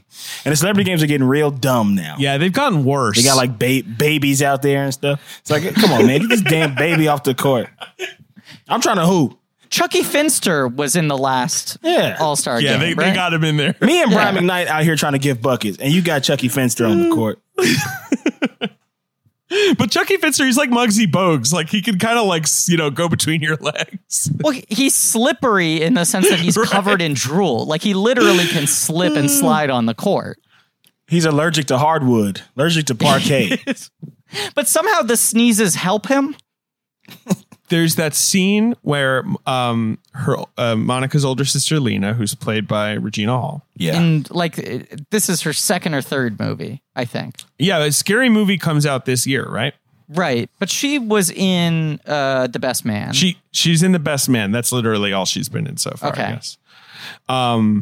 But I love that scene where she gives her the makeover, and also when you see, I assume like the idea is like she was a cheerleader because you see her watching her sister in the stands and she's sort of mouthing along like to the cheer, like she still remembers like the basics of the cheers. Mm-hmm. I really like that little moment. Like I like all that little character stuff that the movie doesn't need to put much emphasis on. Like it's all just sort of woven in there. But they're still at this point treating her basketball sort of obsession as if it's a phase. Like they keep on trying to break her down to like, when will you just wear makeup? You could actually date a boy if you wanted to.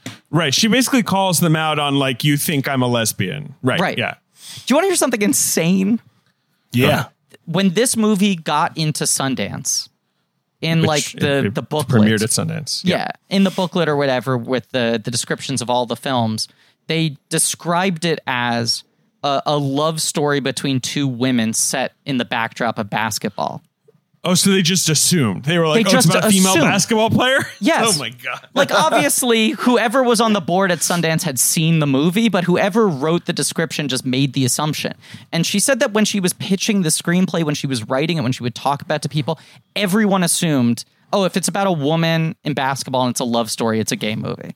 Like, they couldn't conceive of the fact that there was a straight female basketball player. I heard the description said verbatim, a love story about basketball and a couple women who are kind of, Right. They somehow wrote that down. Yeah. Yes. It's insane. Through clenched teeth said, Yeah.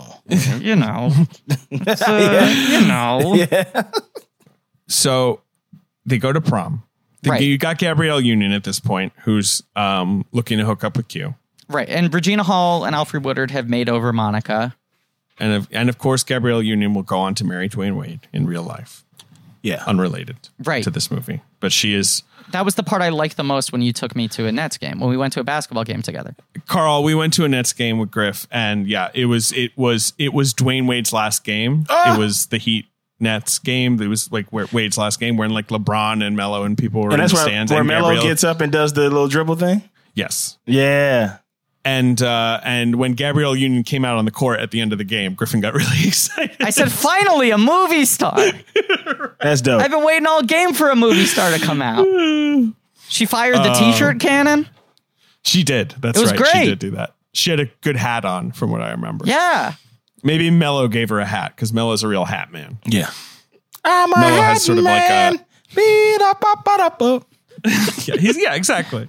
This is the section of the movie where you should talk about the music, because the Yes. soundtrack is great. Oh God, the soundtrack to this movie is so good. It's a pretty legendary soundtrack. Yeah. Yes. I get this soundtrack mixed up with the Wood soundtrack, because that's also another amazing soundtrack. Yes. But what I do know that is from this film is I Go to Work by Kool Moe Dee while they're playing basketball in high school. And that one is the one that's like, that's like a banger. Like that always makes me think of, every time I hear that song, which is rare because they don't play that song. But when I hear that song, it reminds me of this movie. And it'd be like him playing for Crenshaw High School and that Kool Moe Dee song playing, I Go to Work. Wow. The Wood soundtrack is killer. I'm now looking at it. The Wood soundtrack is so dope. good. I think they have similar soundtracks because they both are set in Los Angeles in the late 80s. Right. They're very similar, right, vibes as movies. I haven't seen The Wood in a very long time. I have seen it. Those three movies, Love and Basketball, The Best Man, and The Wood, are like The Best Man. Those three are those movies that you like black households just have on tape or DVD. And they were all like 1999, 2000. They Yeah. all Yep. share so much cast. Like between And the they three ha- of and they them, all they have announced like big the next generation of ensembles. actors. Right. Yeah. And Best Man and Love and Basketball are both produced by Spike Lee. Like this feels like the beginning. The Wood comes about separately. Rick Famuyiwa went to USC, I think. But the other two, it's very much Spike Lee now finally having the cachet to be able to sort of shepherd in a new generation of black filmmakers. Yeah, Spike Lee, right, kind of helped, certainly was a big part of getting Love and Basketball made, right? His sort of, and I think also And The Best letting Man her too. direct her. Malcolm D. Like, Lee yeah, is right, yeah. Malcolm D. Lee, yeah. But like, Yes, you know what I absolutely. mean? Like, there's a version of this movie where she is the screenwriter, but they're like, look, you've never directed before, like, we're not gonna, sorry, like, this is a big studio movie. No, but you that know, was where like- it's sort of like, Yeah, he had been Spike Lee for over a decade at this point. He was so established that he could extend that to other young filmmakers and say, like, trust me, this person's a director, let them make the movie.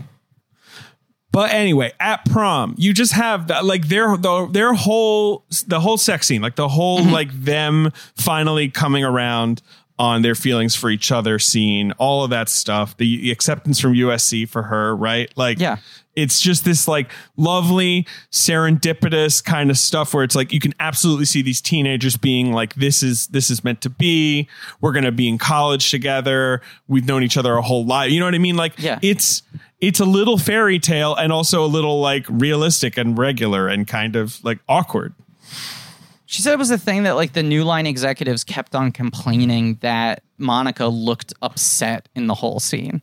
And she was like, no, the whole point is that she's like scared. She's nervous. Right. And like it was one of those things like alongside the fact that everyone thought the scene was too erotic, there's an authenticity to this as like an actual loss of virginity scene, an actual sex scene between two people who've known each other for that long. That like it makes people uncomfortable because it's the type of thing you don't often see in movies. I'm with New Line. It looked like she was saying the dick was trash. Like she sees it and she's like, oh boy. Yeah. Get that trash dick back in your pants. Go back across the street. Go back next door. She does. I mean, it is weird that she ends the scene by logging onto Rotten Tomatoes and giving it a rotten tomato. Giving it a little splat. Something to be said about showing like a condom and it being put on and it spending some time on that because of this time, especially. Yeah. There's just like there are emotions that, without getting graphic, there are emotions they go through in this scene that are just like, oh right. They make you realize the things that most sex scenes gloss over. Right. In just sort of doing like the softly lit montage-y over sax music bullshit. Right. But the thing is then, because we're going to jump to them in college when they've been dating for a while, which is what happens next, then we just get a genuinely hot scene, like the striptease scene, like the, I'll play you for your clothes. That's scene. the other one that they wanted to give an R. Because that scene is really hot. Like that scene is like, but it's not graphic. Fucking sexy. They couldn't process the fact that the scene is actually hot. Yes. Too hot. Yeah. And also it's like narratively important. That's what I love about it too. It's like, it's not just like, we'll just have a really cute sex scene in the middle of the movie where they like play each other, where there is love and basketball. It's like, no, we need to put this in because that's going to be the crucial moment in the finale is that they play for each other's love, essentially. Yes. For your heart. So good. Play me for your heart. For your podcast. There's this meme they used to pass around. It was like, play me for your heart. And it was just like crazy dunks on these. But yeah, like, right. The college part, the typical rom-com end of second act stuff where it all falls apart. It just feels realistic. And it's not like, oh, you lied about being a baker. Like, the stupid thing I always talk about. Let's talk about another. I mean, she talks so much about like not that they were like battles with New Line, but there were so many things that they didn't get that she had to sort of double down on. And they didn't get them because they were used to how people behave in movies rather than real life. Yeah, and she said like, a thing that I thought was really interesting that Gina Prince Bythewood said in the commentary is that she had like very protective parents. And she did not see an R-rated movie until she was 18. Right. She was adopted. Yeah. And when she was like 3 weeks old, when she was a tiny, tiny baby and grew up, I think, in a pretty nice neighborhood in I think Southern California, right? Yeah. Yeah. Pacific Grove. And she had multiple siblings, like adopted siblings. No. I'm sorry. No, her parents had 4 children and then they adopted her. Wow. But she hadn't seen an R-rated movie until she went to film school, essentially. So, like, that's insane. Her going to film school was like the moment in which she's starting to take film more seriously is also the moment in which she starts to like greatly open up the types of movies she's watching. Right. And she said that Scorsese was like the single biggest influence on her in the way he's that pretty good filmmaker, but in the way that he was just sort of depicting his life, and it felt honest. It didn't feel shiny as much as there is stylization. It was like he wants to show his upbringing and his experiences that haven't been in movies before. About him. Right. Yeah, that's the thing about Scorsese, the magic that people, I think, kind of forget now because his filmmaking about his own life has become a stereotype. Like, right, now everyone references Scorsese movies when they're making movies. It was crazy in the 70s for this guy to make these movies about like, it was kind of tough. Like I grew up in a tough neighborhood and like it was intense. Like, and people are like, Jesus, I've never seen anything like this before. Yeah. So she said that was like a big thing she was trying to do. Broadcast News was like a landmark movie for her. But the other thing she said she wanted to do with this movie was When Harry Met Sally. Yes, she wanted to do a black When Harry Met Sally. She's been pretty that was sort of the marker she was throwing down. Right, that basketball felt like the right sort of superstructure to chart that, but she wanted to do that sort of story about a relationship progressing and going through different stages over a long period of time. But the thing I was going to say is the big scene where, he finds out about his father. His father comes to him after a game, right, and then tells him that there's a paternity lawsuit. Yeah. Which he adamantly denies. That when he goes home to his mother, she's crying and drunk by the pool, and she has the photos that a private eye has taken of him in a hotel room. And also, by the woman. way, like if you're going to adamantly deny a paternity lawsuit, maybe wait for the DNA test to be done before you're just like, it can't be. He's like, so fucking arrogant. Like that's this character's downfall. He doesn't think that anyone can touch him. I just like that he's not a absolutely evil person though. You know what I mean? Like in all these scenes, you're just like, he's a pro basketball player. Yeah. Yeah. He has that monologue where he's like, there are 100 girls outside the hotel room and then there's 20 on your floor and there's one who makes it to your door. Like they're always trying to get you, he's sort of like, which is ridiculous. And you have to reward her. That's a defense. You have to reward her. The gauntlet that she made through. Carl, if you're thinking about like the 80s, right? Like he's on the Clippers who were shitty in the 80s. You know what I mean? That like that's when basketball is becoming a game that's nationally televised, not on tape delay. Like, it's becoming a proper, cool, generational sport in the 80s. Like not like sort of an also-ran sport. Yeah. And the idea, I think, is supposed to be that they got pregnant in their freshman year of college. Right. He knocked her up and Right. So there's this thing of like, he doesn't hesitate to marry her and to be a father and to be there, but he's also very aware that now this is interrupting what would be like his 10 years of bachelordom at the peak of his fame and success in the NBA. Does Quincy come at his mom about being like, you were one of these hoes too? Or was it? He doesn't do that. Zeke? I think it's Zeke who says it. Right, because it's when she finds the earring in his bed and she's yelling at him about having girls over. Then he tries to throw it back on her. Like, you were one of the girls that dad had over or something like that? Yeah. Or like basically calling her out for being like, you're calling these girls out, but you are one of these girls. So right, which I think what she's doing is calling out, like, don't get someone pregnant. Like, don't get yourself locked into like a sort of forced marriage. I mean, I think there's such a good balance of, you don't get the sense that they don't love each other. You don't get the sense that they like hate each other. You get the sense that they would have stayed together, but they probably wouldn't have spent the rest of their lives together had she not gotten pregnant. Yeah. There is like actual romance and sexual chemistry between the two of them, but not all consuming. They're charismatic people. Yeah. Right. Yeah. O'Reilly. You need parts? O'Reilly Auto Parts has parts. Need them fast? We've got fast. No matter what you need, we have thousands of professional parts people doing their part to make sure you have it. Product availability. Just one part that makes O'Reilly stand apart. The professional parts people. O'Reilly Auto Parts.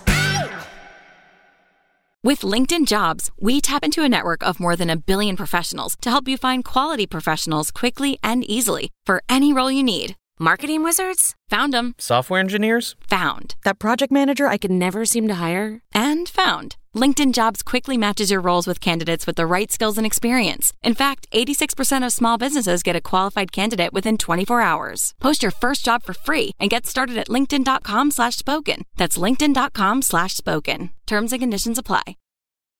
But anyway, so their relationship falls apart fairly realistically because of this. You also have, these great juxtaposition sports scenes where you see him playing for USC in a screaming arena full of people with TV cameras. And you know what I mean? Like, and you see her playing in like a pretty regular gym, and those games are of equal importance. You know what I mean? Yeah. USC, not a great basketball school, right? OJ Mayo. I'm trying to think of like USC players. SC basketball has never been a thing. FC men's basketball has never really been a thing. The women dominated. DeMar DeRozan. Yeah, DeMar played there. OJ Mayo. Yeah. Taj Gibson was on that team. Okay. Yeah. But like they never go like deep in the March Madness or anything. Nick like Young that. also. The women's team, obviously, right? Wait, who? Nick Young was also at SC. Oh, sure, Swaggy P. Yeah. They usually have good players, but they don't really make it that far.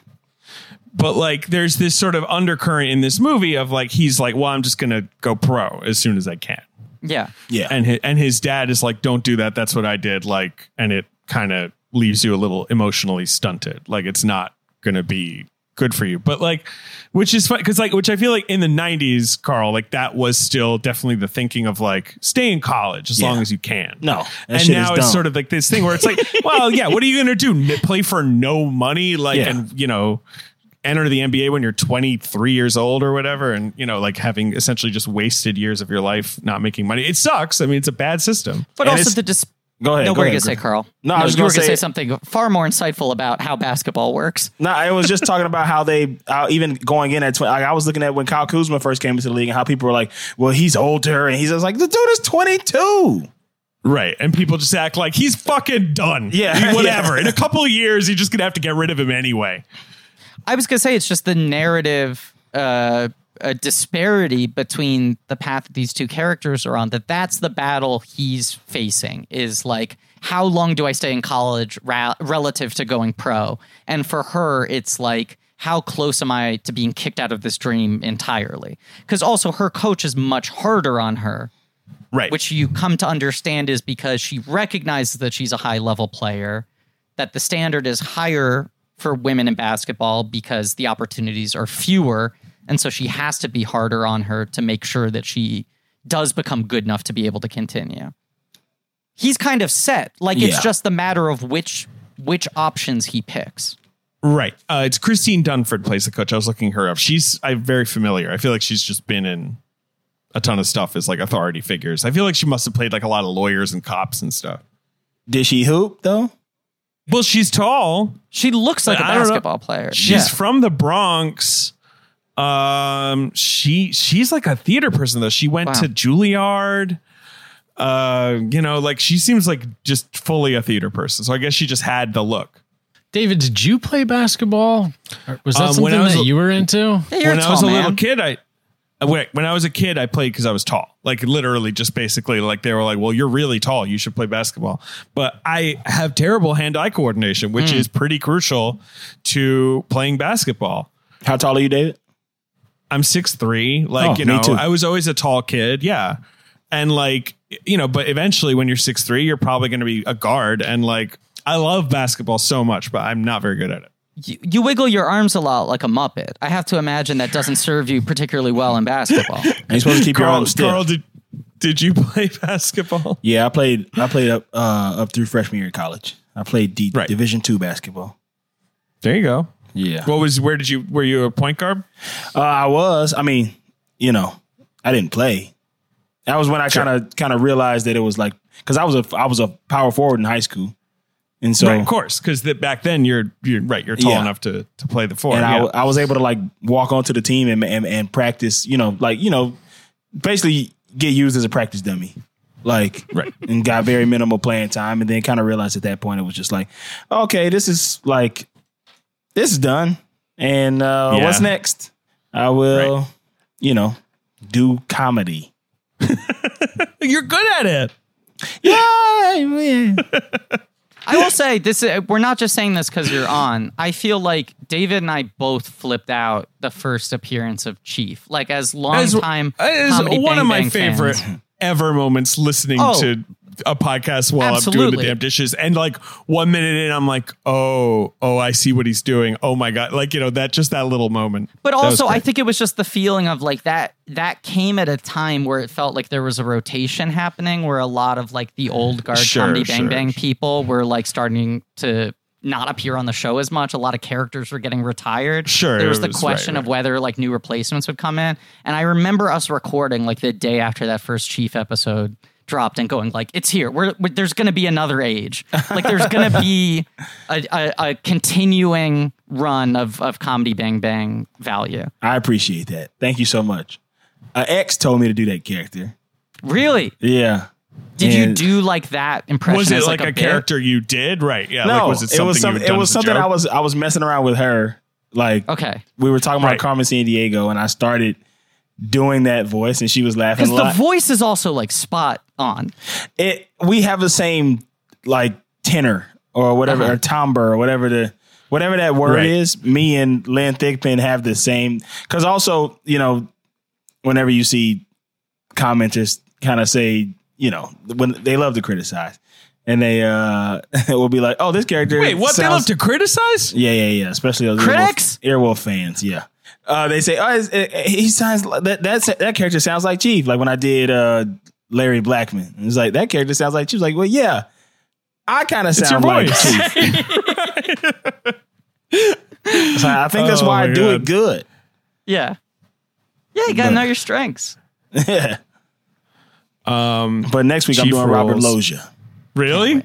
No. You should. No one does a Loggia. If you had a Loggia, you could get on SNL next season. They're looking for a Loggia.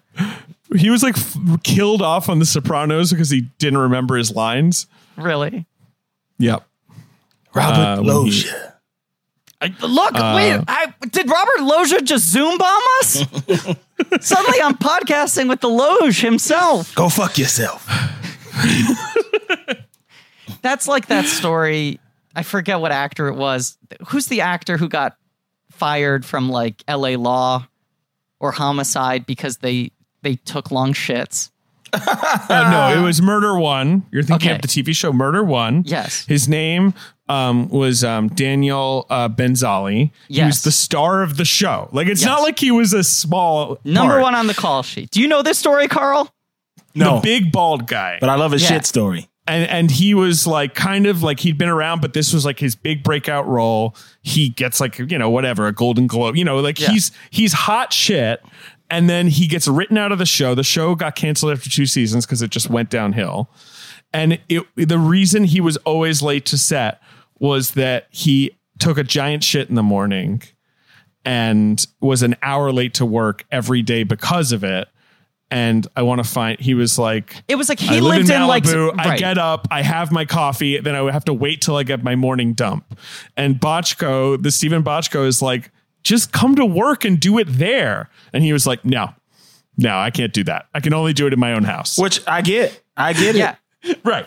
And they were like, I guess we're going to fire you as the star of this hit But show. what And I, he was like, what I sounds love good. about the story is that when you hear it, it was like months of negotiation where they kept on trying to problem solve. And Bochco would be like, okay, what if you just don't drink coffee until you get to set? And he's like, the drive's so long, I need it to stay awake. And it's like, okay, what if you only drink decaf or like a smaller cup and then the rest of it you drink when you arrive? What if there was like a thing of like, what if we rent you a hotel room that's halfway between Malibu and the set so you can pull over, take a shit, and then come to set? Like, they really tried to solve it every way they could. And then finally he was like, what can I say? I guess this it's not going to work out. It's going to work. I Man. can't be the star of your TV show. My turds come first. Kudos to him for standing strong. I love it. It's my favorite story. I wish that was every time you hear that an actor was fired because they were difficult to work with, Yeah. that was always the reason. And That I also, would be great. I love that everyone involved was like, look, there were no hard feelings. We couldn't square this circle. It was I think there were some hard feelings. no people. I mean, look, there might have been some soft bowel movements, but no hard feelings. All right, look. Okay. What happens I in was the going to say, movie? the breakup scene, right? Yeah. You have the confrontation on the bench when he tries to like tell her, I could really use the support right now. And she goes to sleep because she has to respect curfew.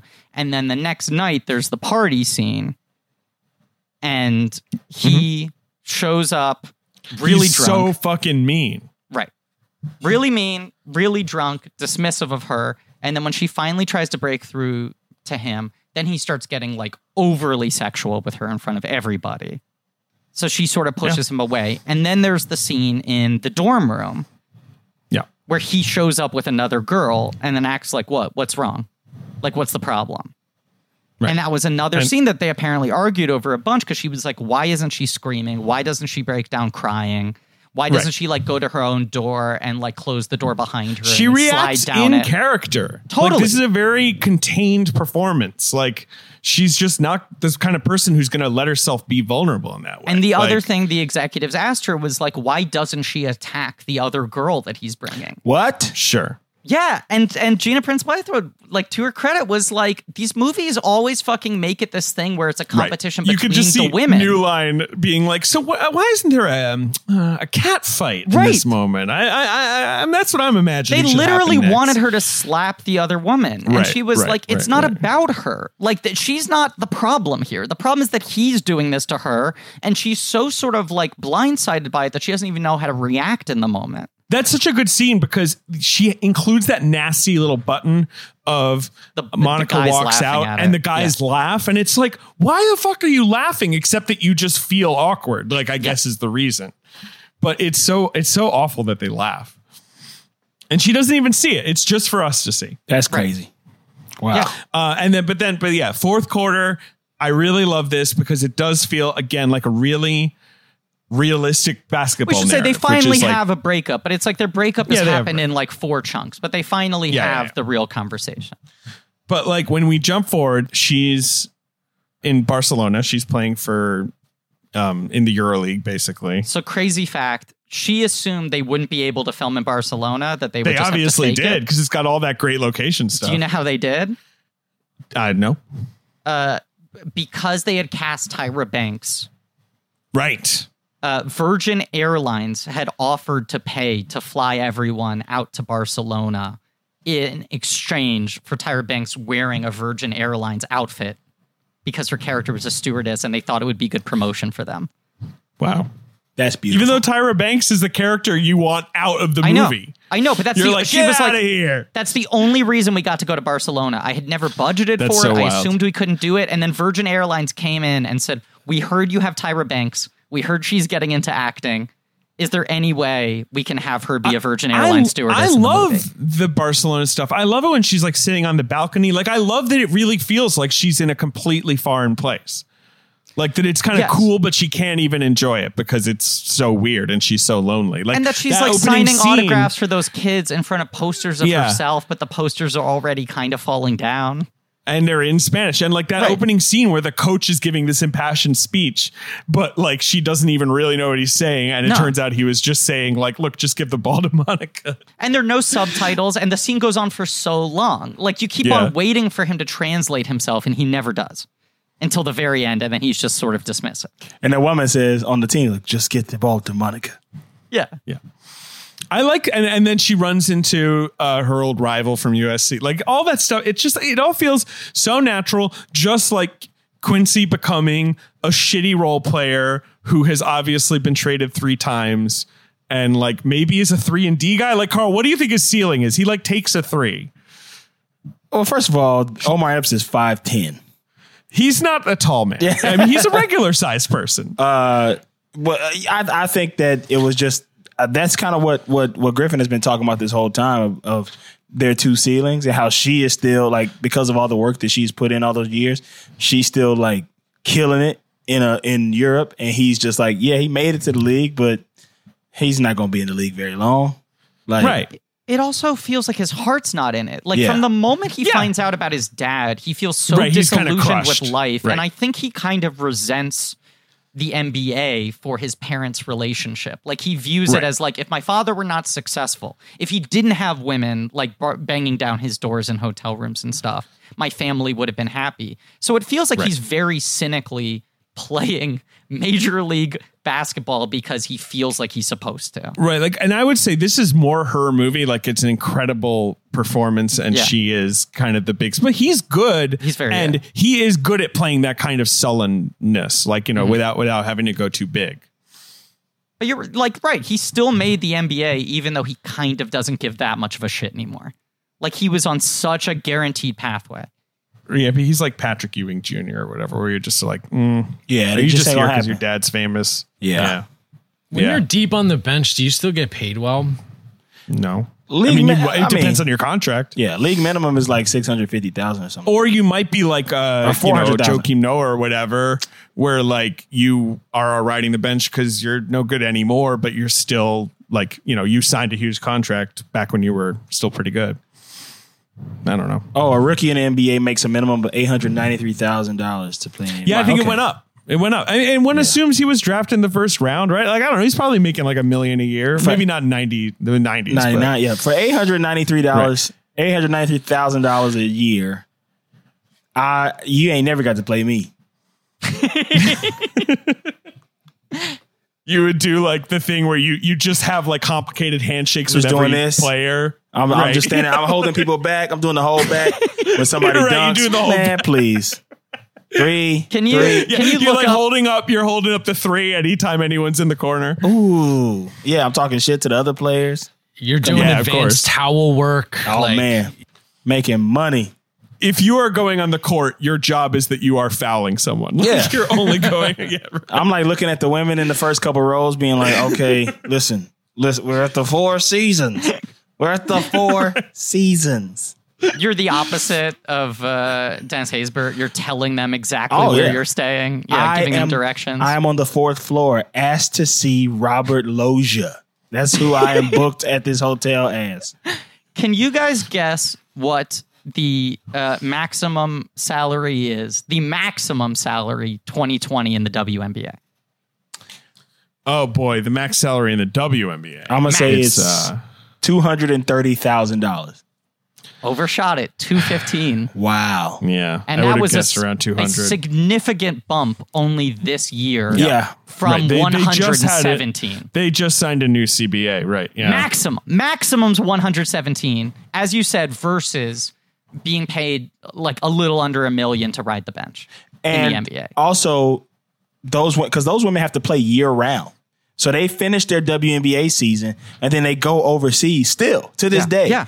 And a lot of them get like Breanna Stewart, who's like one of the top players in the league, can't stay healthy. And it's because she's she has to constantly play too playing much. basketball. I know. It's so crazy. Well, and also It's like so so nuts what many they do to these people. So many male athletes after they retire, it's like, okay, you have for many of them this short shelf life, but then you get to open a restaurant, or you get to be a real estate broker, or you get to be something where you're you get to go on TV, Sure. or you get to be a coach. Like you can, go into the NBA coaching ranks. Even the less shiny right. follow-up You can careers, cash in on your celebrity, probably. you're still right, sort and of front own a facing. bar. It's Right, still your right, name. right. It's still like, look, it's my name, it's my face, it's this and that. Even like the real estate shit, where so many of them go into that. It's like for that reason, she ends up working at a fucking bank. You know, Yeah. it's just like Her dad's now, bank. I know, it's like now you just have to sit at a desk. Like, even if, as you said, Carl, you're being paid the maximum salary, which is $200,000 a year, but also you're playing in Europe in the off seasons. When your career ends, you're not able to capitalize upon it, even in the way that the lowest level NBA player could. Yeah. Let's renounce our male privilege, guys. I already did. I'm never going to play basketball. The WNBA is inarguably like the biggest success in American sports in terms of like a women's professional league that is like, on television and the NBA like made way more of a concerted effort on that front than baseball or football has ever done. And nonetheless, It's still- that disparity is so extreme. What I want to talk about is that they play basketball for each other's heart. Let's talk about a high stakes game of basketball, right, guys? Right? It comes all the way back around. Yeah. Yeah, it's great. I don't know. It rules. It's great. It's exactly what you want to happen. No, I like the way all of this plays out. I mean, I like the scene where she has she gets drinks with her former rival from college. I do like that shift, and like they have so much tension in the second quarter, and now it's like they've both made it. Like they both have gotten where they wanted to get to. Even if they're playing on opposite teams now rather than the same team, they're able to casually have drinks and compare stories after that. And the difference of just like, she totally enjoys it. She likes traveling around the world. She likes sleeping with random guys in Europe. Sana Lathan seems a little miserable with everything outside of the basketball. Yeah. Like the basketball is the only thing that Monica's really enjoying. She hates sleeping with random guys. She Doesn't feels like it. She feels like it's a part of the job, but she hates it. She gives it a splat tomato. Yeah. Much like Omar's dick. Also, when she is going through it because she realizes that he has a fiance. Right. I like how you see the relationship with her mother kind of go to this new place. Yes. That's a really crucial scene, right? so The sort good. of like, not exactly showdown, but the kind of reckoning with her mom, where it's like both of them are sort of like realizing like we were really like misjudging each other's love for each other when I was a teenager, when Monica was young. I also think like the fact that Tyra Banks, the fiance, is a flight attendant. They talk about in the commentary, that's the idea that it's like, here's someone who's traveling as much as he is, who is gone as much as he is. Right. Flaky lifestyle. Like, Yeah. how often are they syncing up in the same place at the same time? He's able They're to just have two this sort of- hotties. Right, that's the thing. She said, like, it's like he has a fiance who's like a trophy. Like, she seems like a very nice woman. She's incredibly beautiful, and he probably doesn't have to spend that much time with her, put in the work in the relationship. And her name is pronounced Kira, not Kyra, because Tyra Banks demanded that the character not have a name that rhymed with her name. Okay. But I love that she's not like an asshole. Just letting you know. I love that she's not an asshole. unpleasant. She's like an obstacle, like at worst, right? Like you're just like, no, this isn't It's going just to a work out. Like, superficial this is not how relationship. this movie is working out. Yeah. Right? Yeah. She's an obstacle illusion. She's an obstacle illusion. Very well said. I make sure that every part I play, the character's not name is Laurel. That's your first question Yeah. when they offer you a role. Yeah. Laurel. Who am I playing in this? Laurel? Barl? Absolutely not. No. You were have to pronounce supposed that to. Laurel. You were supposed to be in the Laurel and Hardy biopic, and it was too close for comfort. Yeah, for you, I right? said no, I can't do it because I have It a was going Southern to be accent. you and John C. Riley. Yeah. I have a Southern accent, so when I say that name, I say Laurel, and it You sounds put a drawl. You put a drawl on Laurel. Yeah, and it becomes Laurel. Laurel. When they play the one-on-one game, it is a little bit like that meme where Omar Epps is like, all right, let's play basketball. And then like starts like, he's not really playing for her heart. Like he's just trying to beat her. Yeah. It's that him kind of like working out that, I feel like, that anger of over, how things went wrong for them. But isn't that like the thing that drew them to each other so much in the first place, was that they both were such like passionate, focused people? Like it Right. wouldn't be romantic if they were playing a flirty game rather than playing their hardest. And it's also nice that even though he's been playing in the NBA, like this is the first game he's played probably since getting injured. Like you see him at the beginning of the game be kind of rusty and have to loosen up. Right. But then of course, right, the little twist is that even though he wins, he's like, 2 out of 3 because, obviously he does want to be with her. Yeah. And then great. you Super get a cool. little flash forward where she's playing in the NBA and he's sitting she's in the courtside, WNBA. She's on the a little baby. Sparks. Yeah. Did you guys watch until after the credits? You see your daughter playing in the playground. You see her daughter get a bucket. I pitched Gina on a sequel when I Yeah. interviewed her because like it's been 20 years. Yeah. Everyone in this movie is famous. Yeah. Like, get them all back and then have it be about their daughter, right? Like it's such an obvious, there's so many things you could do. I mean, she told me like, no way, but Maybe, I thought it was a good pitch. Maybe replace Omar Epps with Wesley Snipes Oh, just as like a little meta to thing. even things out. But Wesley just to even Snipes is the like score 10 between the years two. older than Omar He Epps, was too, doing- which is one reason that it's crazy. Yeah, it's crazy in Major League 2 and it's like, do you find a fucking fountain of youth? You just lost a cool decade, man. She gave me a nice answer, which is essentially like, Go fuck I yourself. don't think she was like, if you fucking talk to me like this again, I'll kill you. No. She was like, she really thinks like the movie's pretty unspoilable and I worry that I would ruin it. Like, the That's a movie nice ends answer, so yeah. well. It's such a nice contained story. Like I almost just want to leave it alone, but she gets that it was not a huge hit when it came out. It wasn't like a flop or anything, but like Yeah. it did not like overperform and it's just had like such an insanely long tail. Well, as Carl said, it was like huge home video movie, huge TV movie. Soundtrack was a huge seller. And like by 2 or 3 years later, people were already sort of heralding it as like, this is one of the most underrated movies of the last however Right, many because years. you read the reviews and they're all kind of like, oh yeah, it's okay. And I think it's because the movie's understated. Like they just didn't know what to do with it. Like Yeah. I think, probably critics are just going in and expecting like more of a really brassy sports movie or like, I don't know exactly, but like It's because it's a black movie. Like people immediately write huge those off. part of it. Like Huge part of it. Yes. people immediately go, "Oh, this is not for me. It's not for me." And it's like, just watch a good movie. especially in 2000, like I think it's just unassailably true. Like so Yeah. many critics are just like, oh, this isn't something I need to take seriously. Yeah. It's unfortunate. Like, it won the Independent Spirit Award for best first screenplay. Like I played at Sundance and it was kind of it was really well received at Sundance. Like, so it's not like it was absolutely ignored, but I do feel like it was not quite given its due. No, but it also until it home video. grew very quickly. Entertainment Weekly did an issue that was like the 25 best movies you haven't seen, and it was only like a year later, and they put this on it. I think it was the most recent release they had put on it.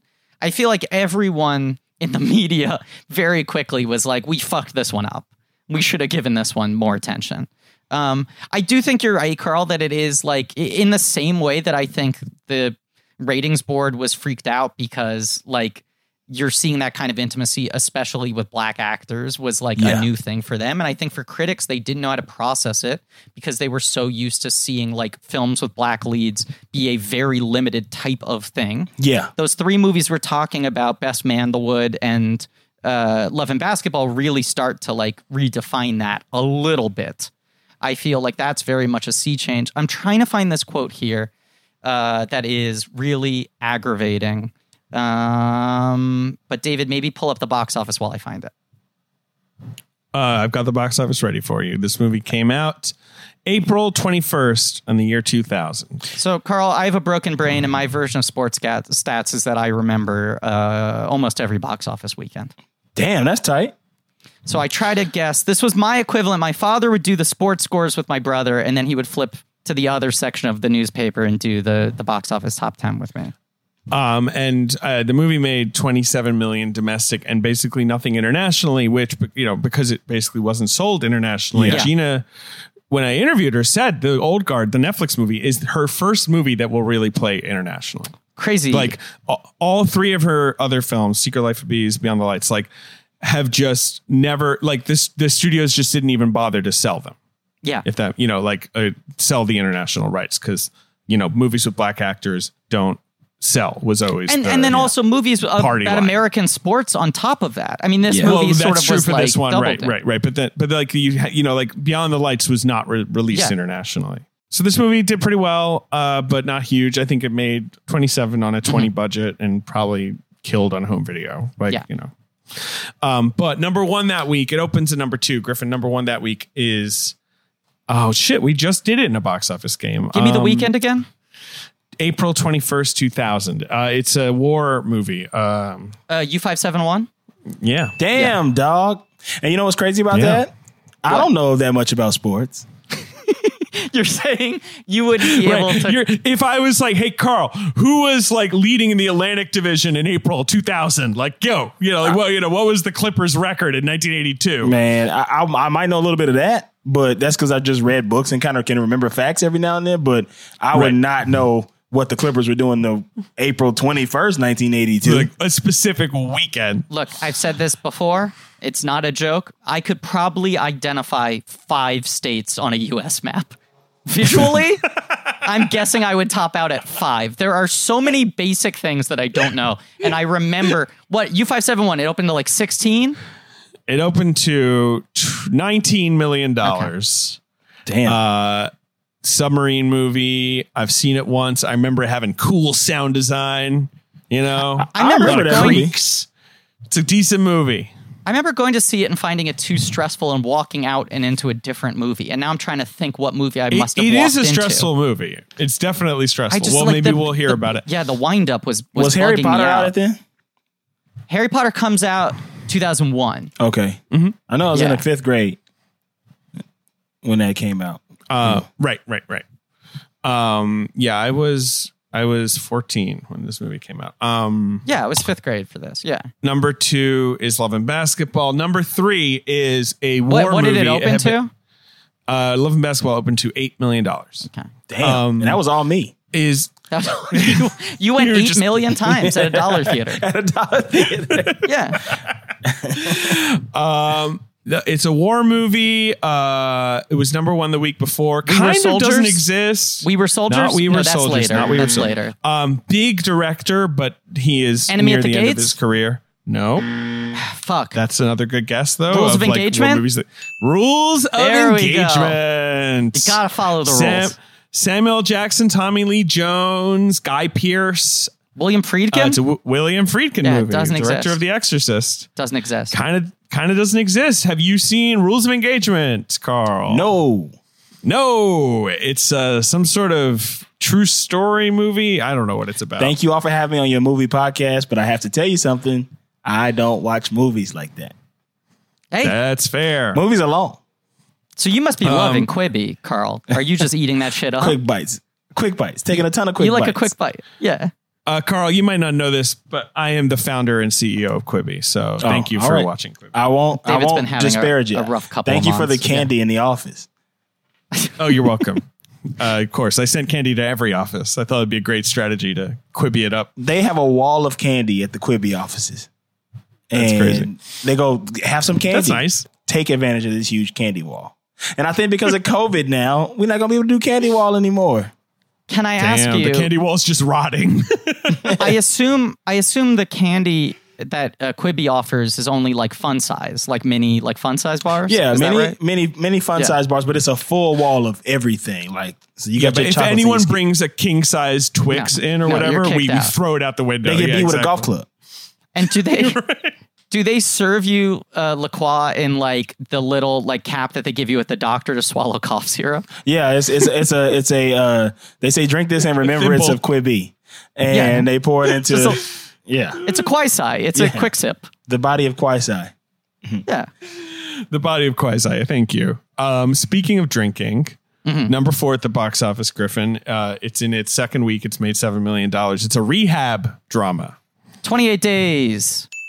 28 days. That's easy to narrow down. Sandra- There are not many Sandra rehab Bullock. dramas. Yeah. Sandra Bullock goes to rehab. Meet Steve Buscemi. And Viggo Mortensen. See, I would have said Girl Interrupted. That's a know mental what? institution movie, but yeah, sure. Take one more step and I'm gonna jam this in my aorta. Your aorta's in your chest. Remember Have that? you ever thought about doing Whoopi? No, I've thought about it. That's when I got a master. But you had the when you said chest like that. That's sort Yeah. of she has this kind of bass. That kind of like her voice can go really deep. And here's why I know that, because I've seen the commercial a million times, because I watch a ton of TV. Right. But I just wasn't a huge movie guy. But I just remember, take one more step, I'm gonna jam this in my aorta. Aorta's in your chest. David and I often invoke we are duly appointed federal marshals. We are duly appointed federal marshals. From the Shutter Island commercial. Anything like that where you just hear the one line over and over again for 9 months. David and I will continue to do for a decade after that. God, there's some trailers. Yeah. All right. Number 5 at the box office is, and these movies are all making like $7 to $8 million. It's a very even box office. Is a romantic comedy. I recently rewatched it. It's pretty good.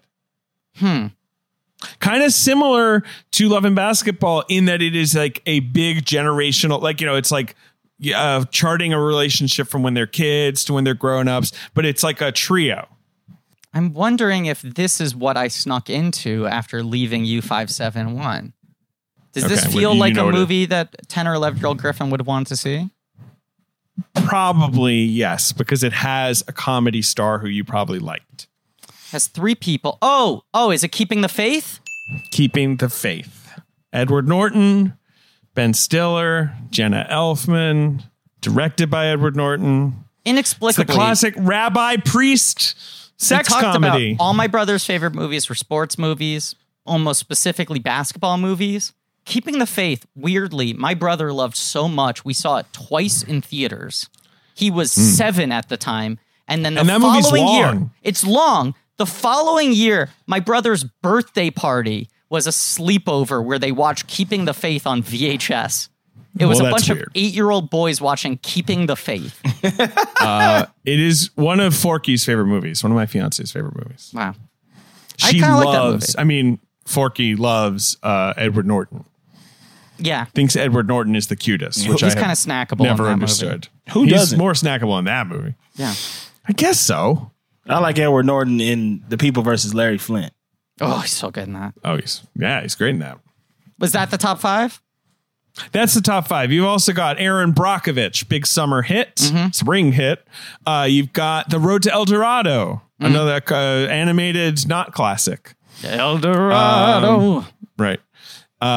You've got Return to Me, the Bonnie Hunt movie. Yes. Man, none of these movies would exist anymore. No. You probably stuck in El Dorado.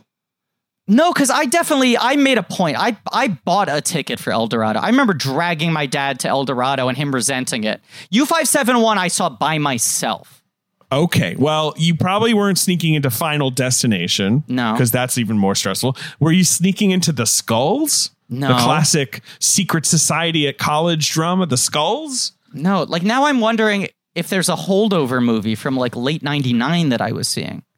Well, I don't know. I'm just giving you what's in the, you got High Fidelity. You got the underseen teen drama Gossip with James Marsden and Joshua Jackson. You've got Romeo Must Die with Aaliyah and Jet Li. Look, I saw most of these movies in theaters. I saw Romeo Must Die in theaters. I'm inclined to say, looking at the box office here, there's a decent chance I snuck in to see Toy Story 2 again. Toy Story 2 is still playing on 516 Do you screens remember at this point. in Romeo Must Die, they would like Jet Li would kick someone and it would go to like an X-ray and you would see him like breaking their bones. Yeah, you had like Jet Li vision. Yeah, it was cool. Do you remember in Romeo Must Die when the guy says, "Sorry, Romeo, but you got to die"? In case you didn't get it. And then the credits started to roll. You never see whether he dies or not. Yeah. It's like they were hoping, they were really banking on being able to make a sequel, or at least a Quibi. It's so just weird that they were like, we're gonna make a martial arts movie that's an adaptation of Romeo Must Die about Romeo and Juliet. Romeo and Juliet, sorry, about African American and Chinese gangs, like, Yes. you know, doing martial arts together. And it's directed by a Polish cinematographer. Everything about that movie is insane. It's so weird. Rest in peace, Aaliyah. Yep. But that's it. That's the box office. We did it. That's the Love and Basketball box office game. Yeah, just a we're great done. movie, like a perfect little movie. I found the quote I was looking for. I was trying to find this special that she did, the first thing she directed. What About Your Friends that Gina did. She directed the video, the music video for TLC? No, it's like a CBS. See, this is the problem. I was looking for the special and the results kept on being the TLC video. Oh. This was like a CBS TV special that's 3 high school friends talking about their future and predicting what the rest of their lives are going to be like. And it's Lark Voorhees, Monica Calhoun, and Melinda Williams.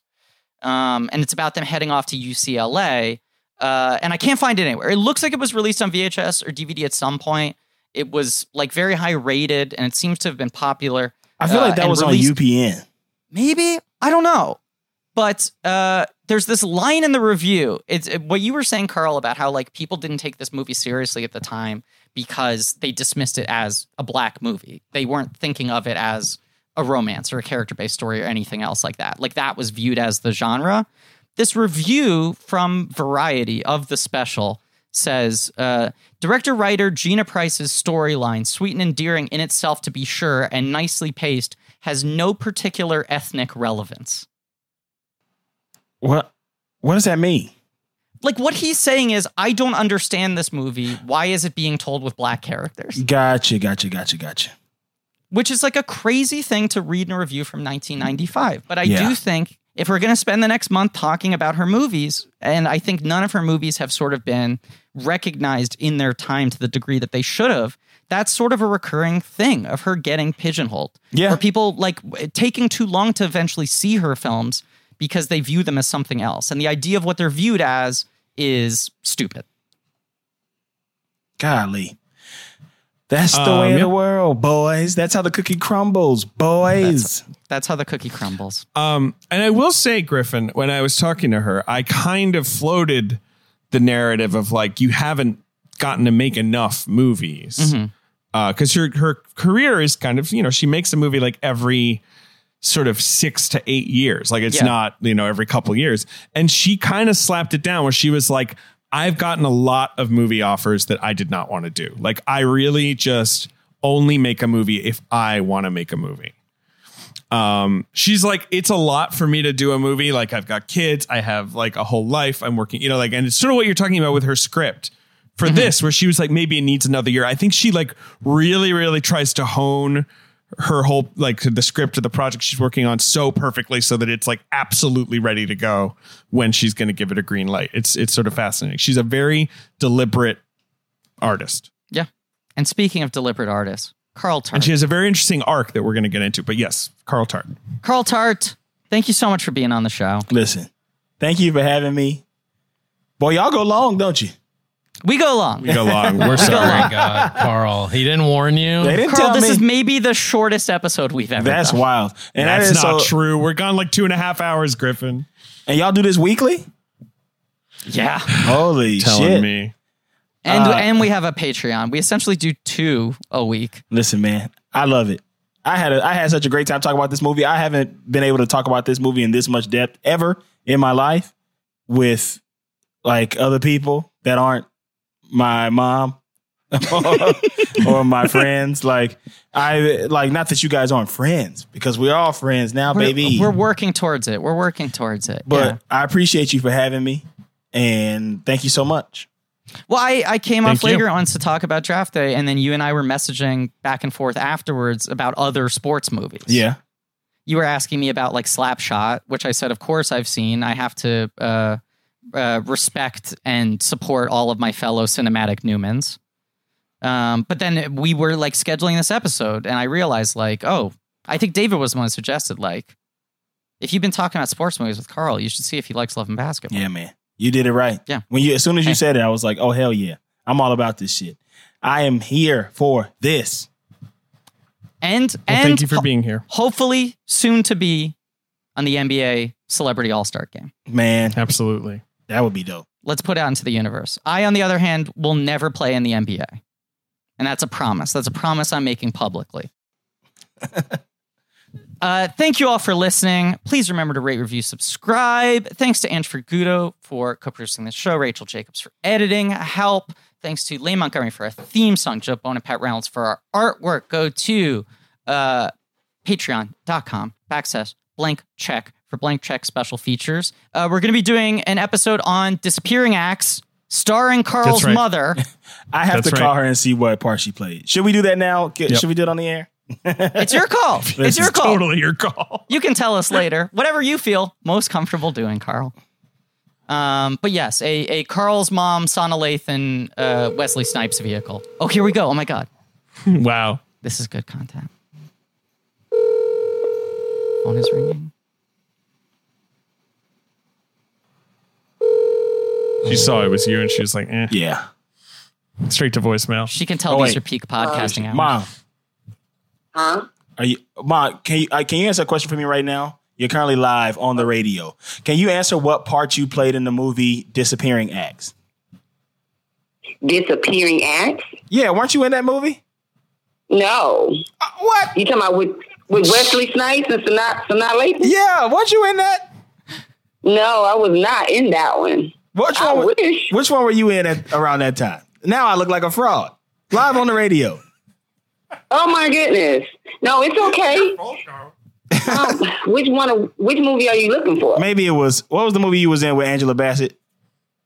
What movie was that? Strange Days. You talking about Strange Days? Why do we used to talk about Disappearing Acts? You're in Strange Days? She's in Strange. We love Strange Days. That's one of our favorite movies. She can't hear you guys. But yes, they love Strange Days. So they may have seen you in Strange Days. But Disappearing Acts, did you have it on tape or something? Yeah, I had Disappearing Acts on tape. Okay, that's what it was. Right. All right. Okay, yeah, I'll call you back. That Romy and Michelle, that's probably a popular one that they like. I don't know. Yeah, Romy and Michelle. Romy and Michelle's high school reunion. She was in that. All right, I'll call you back, Ma. Okay. All right. Bye-bye. All right.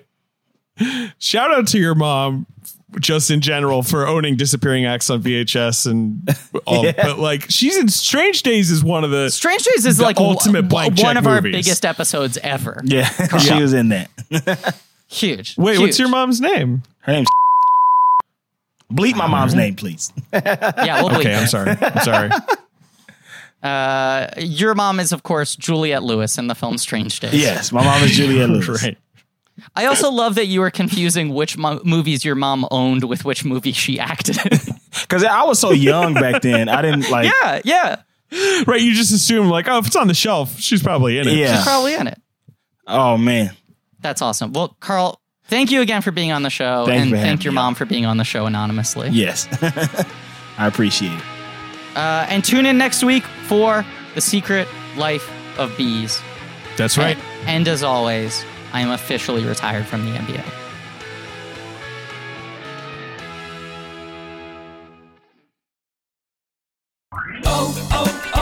O'Reilly. You need parts? O'Reilly Auto Parts has parts. Need them fast? We've got fast. No matter what you need, we have thousands of professional parts people doing their part to make sure you have it. Product availability. Just one part that makes O'Reilly stand apart. The professional parts people.